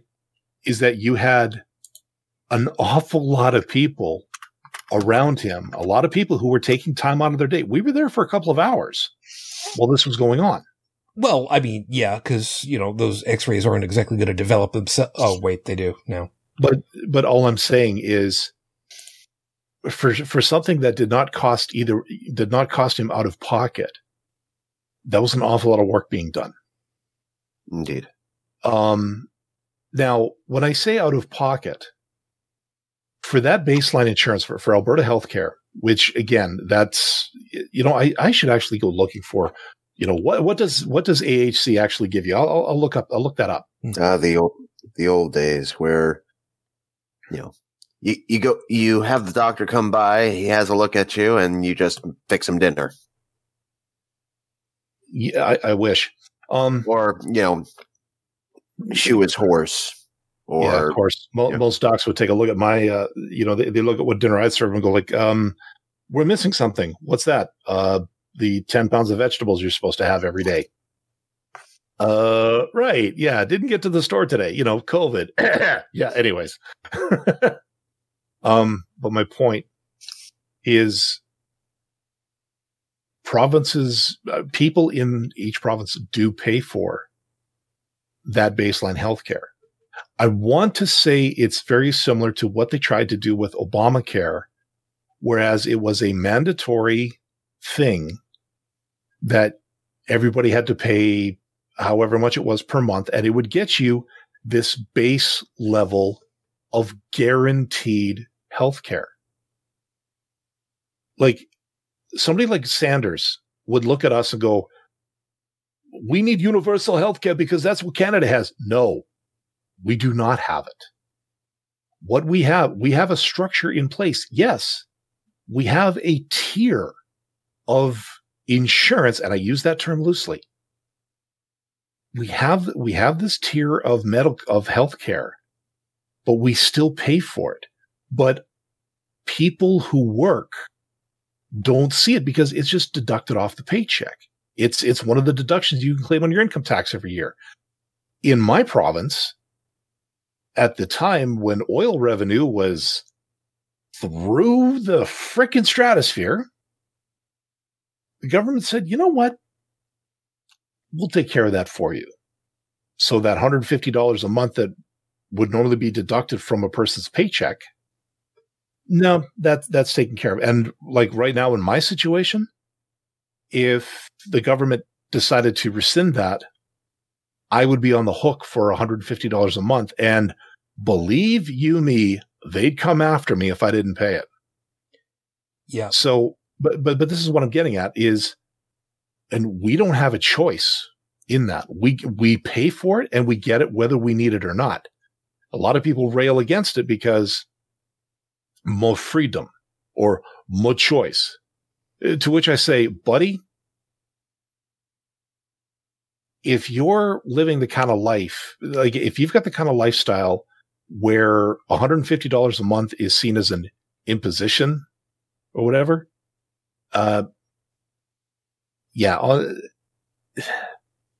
better to have and not need has always been my thing. I like the fact that I can walk into a clinic and not have to worry about my bank balance to see my doctor. Yeah. And I'm going to pause you there because we're running out of time. Yes. And there's a piece that I wanted to hit early on that we kind of didn't, but we're skirting really close to it. Bridget, 2 pieces about this, and one of them actually does line into this one properly. $150 a month, even ignoring the conversion. $150 a month US. I remember when my wife died and I was continuing the insurance that we had at the time was reminding you, 2005, $600 a month. And change. But round it. $600 a month. That comes out to over $6,000 a year. I know, yep. just doing the simple math. Yeah. For arguably, everything that I could possibly want as far as to medical checkups and pretty much everything. But at the same time, $600 a month compared to $150, admittedly, let's round it up to $200 a month, just for argument's sake.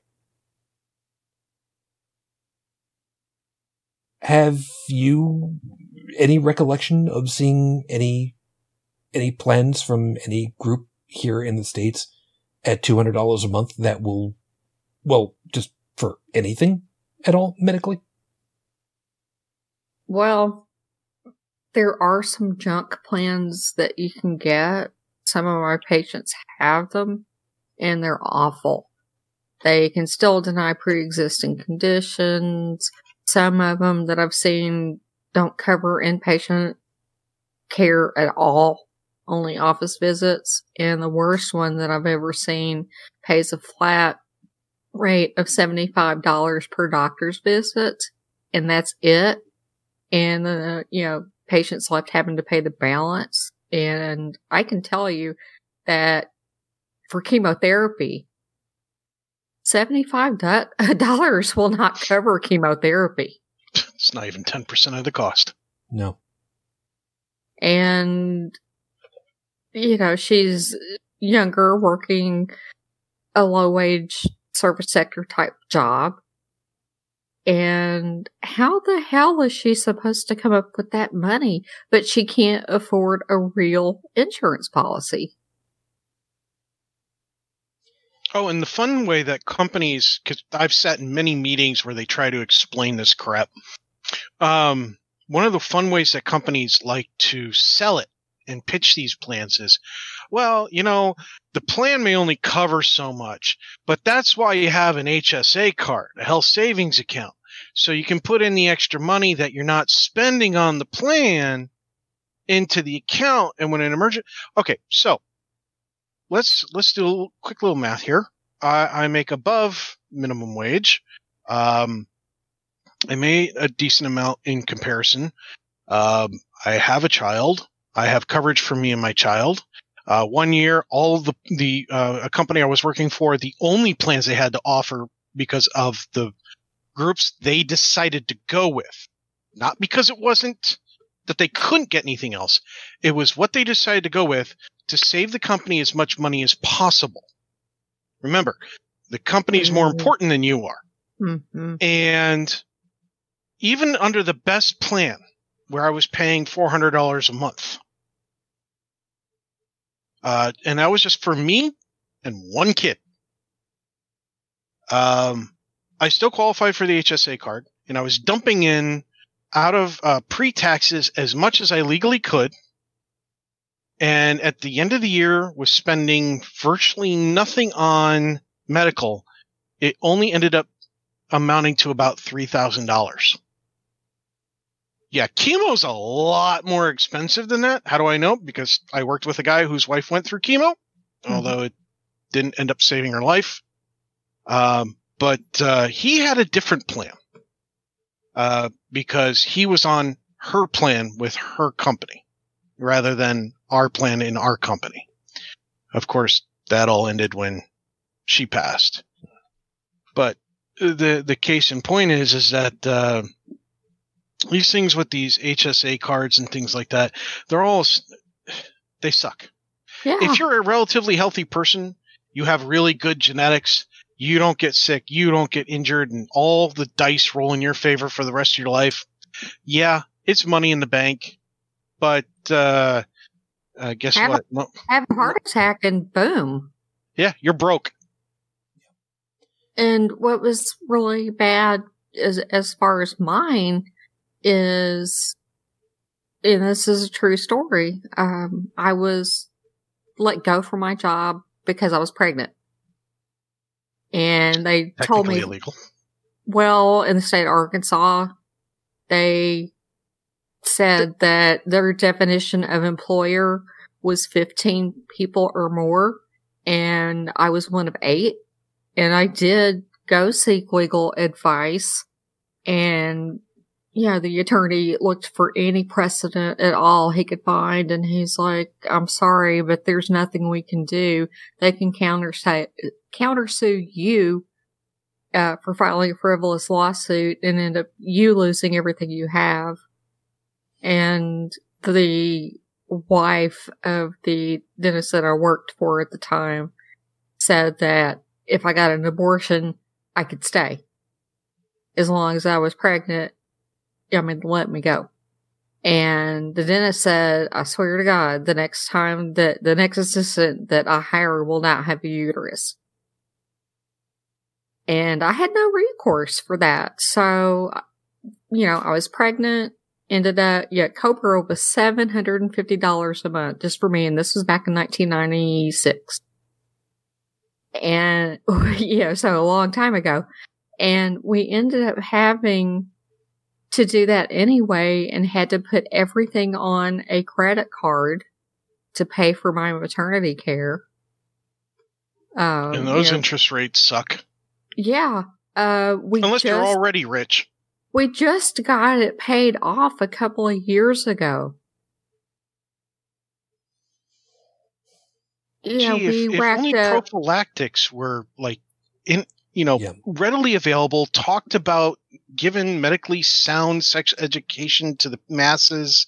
Yeah. People, not you specifically, but people who aren't educated wouldn't have those problems and they wouldn't go into debt. And you are an adult who knows what you're doing, and but the system is rigged against us adults who are not rich. Well, back then there was no, such thing as maximum out of pocket on the plan that I had. Yeah, there was a lifetime limit. If you hit that cap, you were just hosed for the rest of your life. And we ended up having to put $30,000 on charge cards. Yeah, there's a reason why I wanted to hit into this really quickly, and like I said, because we're over time, unfortunately, but I want to get this out of there, because before we got on the air, Bridget we kind of talked a little bit about a piece of this, because the bullying thing, the ideological thing, the keeping people down thing is not just to groups of people connected via social. It also goes along with these companies. Mm-hmm. Because before we got started, Bridget was saying that there are these groups whose job title is medical insurance. And yes, we were just talking about them screwing the individuals. However, go ahead and tell them what you were telling us about payment out to the companies and the doctors and such. Yeah, currently I have a patient's account that I've been trying. I'm not going to name the name of their insurance, but it's one that everyone in the U.S. has heard of. I'll put it that way. It's a national brand. Yes. Dental or vision? Doesn't matter. I'm not trying to. I'm just curious. No, doesn't matter. There are. I could name 5 of those national brands just off the top of my head, and I haven't worked at the pharmacy since I moved up here. So But anyway, the patient has COVID and was admitted in March and is still inpatient and still racking up charges, even as of Friday when I was working. And the major carrier has been finding reasons to deny payment and has not paid a single penny so far for any of his treatment, and he's still racking up charges. And who knows when he will get out of the hospital. He will probably wind up dying, and I'm really surprised that he hasn't died before now, because he's been in exactly 7 months. And I've been fighting them. I started fighting with them back in March for not paying claims. Now, I want people to understand something. When I was talking about the pharmacy that I used to work at, my first job, the job I have based every other job against as far as to how well I was treated, because locally owned and locally operated pharmacy. When I left in 1992, I looked over the insurance forms and whatnot, because, we all had access to it. We didn't do anything with it. It was just a matter that, I could see the stuff. I remember adding up 1992 that there were easily in the, I was going to say tens of, in the 30,000s of dollars per carrier. And like I said, I could still name for you easily 5 national carriers that we dealt with over there. And this was a locally owned little pharmacy. So my point to this is, and Bridget, you go ahead and you tell me otherwise, as opposed to how the way that Dallin has explained how it works up north, for us, the insurance carriers' job is to make their damned money by any nickel and dime, by any line item that they can circle in the rider, by any means that they can legally get away with, or even shady terminology they could come up with. Yeah. The thing that gets me is they will grant pre-authorization for treatment, and, patients get the treatment, and they'll come back a year later and decide for whatever reason that it wasn't medically necessary, even though it was, and take back money that they have paid. That should be illegal. Yes, it should. Yeah, that's the underlined word there, isn't it? Should. Should be, but it's not. Hey, they've probably figured when they figured out how to lobby for it to make it legal. Well, if the banks accidentally give out too much money and they can come back after finding out about it a year later and demanding that you give the money back plus interest, they should be able to get away with it with an insurance payment. Yeah, but the thing is, with the bank, that's an error. Yeah. And that's the way the insurance company sees it. It was an error.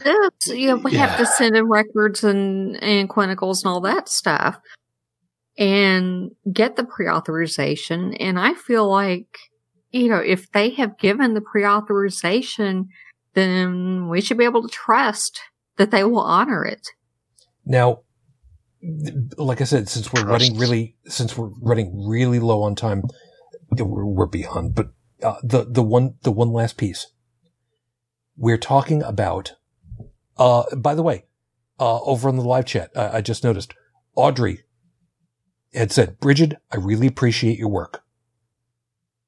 Oh, thank you. So the last question though was that from what you told us earlier before we got started, this is how it's going with for-profit insurance agencies. What has been your experience with the government-run, otherwise non-profit insurance agency?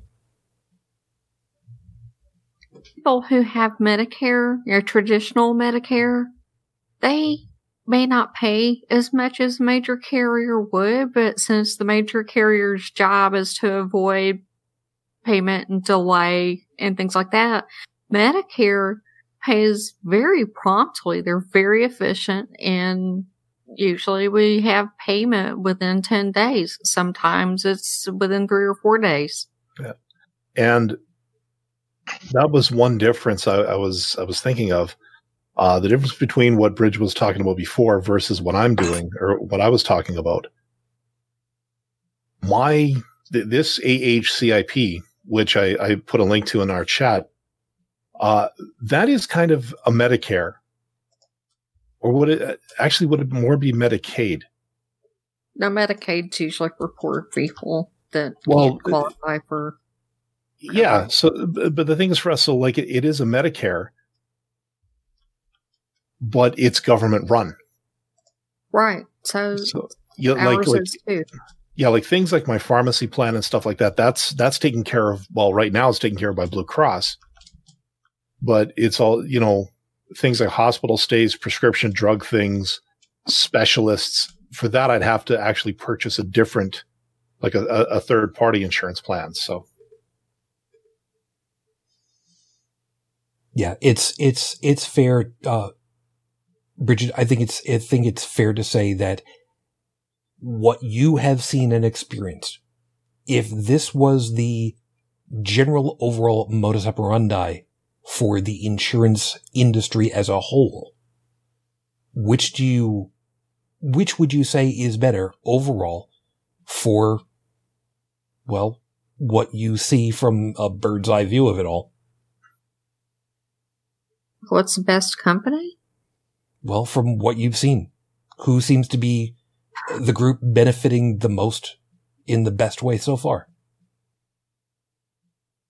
Wow, that's really hard to say. Blue Cross tries to delay and deny. Humana likes to screw over people who have pre-authorizations. Aetna will require medical... Oh, don't get me started on Aetna. Will require medical records, and, as we send claims, for daily charges, they will not accept one set of records. They want one set for every day, sent to them separately. And I can tell you that, for one, it's expensive to pull all those records and mail them. And I just don't think it's necessary. They should be able to have the full medical record and retain it and use it. And that's one reason why medical care is so expensive, because we have to jump through hoops like that to try to get reimbursement, and insurance is a racket. But it sounds like from the way that you've described it, if you had to pick one of them. And the major payers that we have, their negotiated rate, they pay us anywhere from 8 to 11% of billed charges. That's it. And I don't like any of them. They all suck. But it sounds like from what you were saying that the Medicare... Cade? I keep getting it screwed up. The Medicare that people have when they're 65 or older, I don't have problems with them. And if they deny something that I think they should cover, I can send an appeal and they'll usually come back and pay it. And I can even take the records, print them out, print to PDF. So I don't have to use any paper, upload it to their portal, boom, done.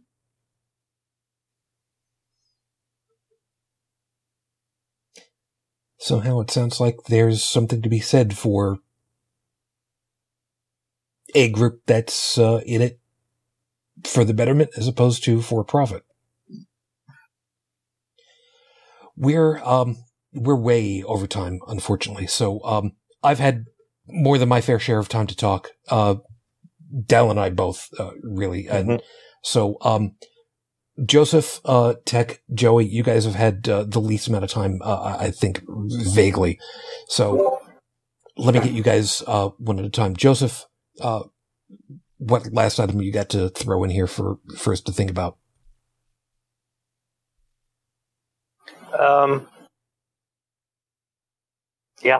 Stay rational. And again, I'd like to see the discussion more about critical thought or not, because I think that's really the dividing line. That's where the dividing line should be drawn. Because most people who can think for themselves wouldn't stand for all this shit. Whatever dictator is doing, whatever insurance company is doing, or whatever, if we were to decide amongst ourselves, build some sort of consensus about what's best for our own survival instead of letting the powers that decide for us and make us submit to them, all for the profit margin and their own better interest. I think the world would be a very different place. You take care, sir. Thank you, Ben. And I'm right there with you on this one. Tech, where would you like to close with quick? I'm very emotional. I've got a lot of things going through my head with the whole insurance stuff just because of what's happened to my family and members over the years with different companies. Aetna especially. Oh, I hope that company goes the way of the dinosaur. Anyway, so I'm going to, instead of saying stuff about everything else that we've talked about, I want to try to say some good things here. One, be kind to animals. Okay? That's whether it's your pets, your neighbor's pets, the wildlife in general. Be good animals. Be kind to your neighbor. Whether they're the person who lives next door to you, the person who lives the next block over, the person who lives in the next county, or the person who lives in the next country. We're all neighbors on the same planet. Speaking of which, be kind to the planet. Okay? Do what you can. Do even little things add up over time. Baby steps. You don't have to make giant leaps. Just do what you can. And finally, in terms of taking care of something, take care of yourself. Give yourself some time to have some peace and quiet. Turn the news off once in a while. We all know what it's saying. We've heard it over and over and over again. And with YouTube, we can go back and replay something that we've missed in case we did miss something. Give yourself some space. You may need time. You may live with people who need some time away alone. Go outside, whittle, weave, crochet, pick up a rock and just feel the texture in your hands. Something other than what's going on. And find some interest, something to give your mind some time to focus on. You need time for yourself. Okay? With or without other people, you need some time for you to help you get through things. Even if it's just to pick up a paintbrush. And you only have one color of paint? Well, put on an episode of Bob Ross. You'd be surprised what you come up with. All right? Fair enough. True enough. And Joey, what last item you got? I've been thinking. When life gives you lemons, no. Get some tequila.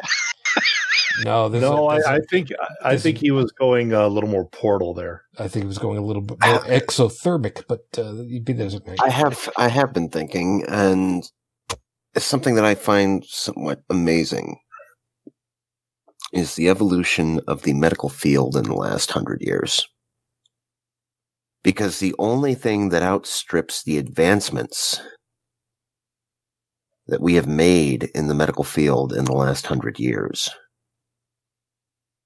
the only thing that outpaces that is the absolute bullshit of medical finance that has occurred in the last 100 years. I mean, some thought homework there. Go look at the two. It's numbing. No pun intended.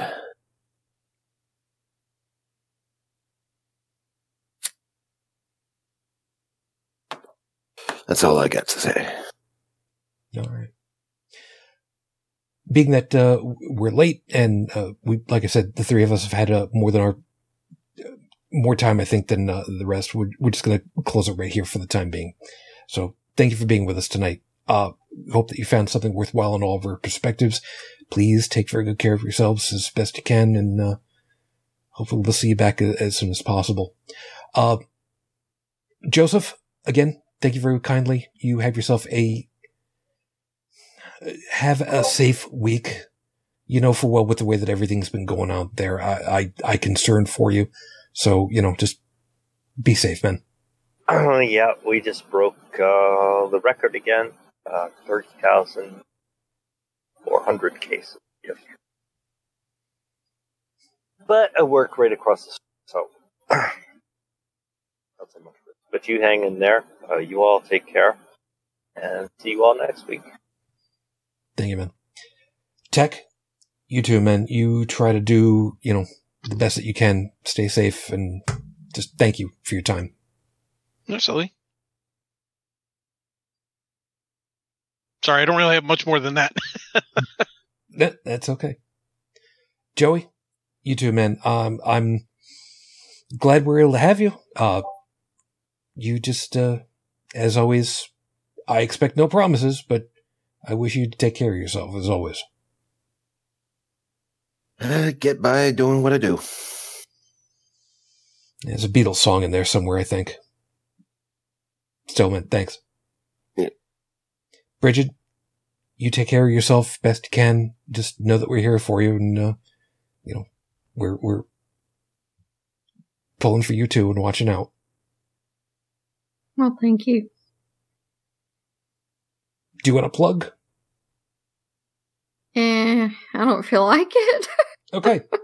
People want to see all their stuff. Go. Just piss off. I don't know. Whatever.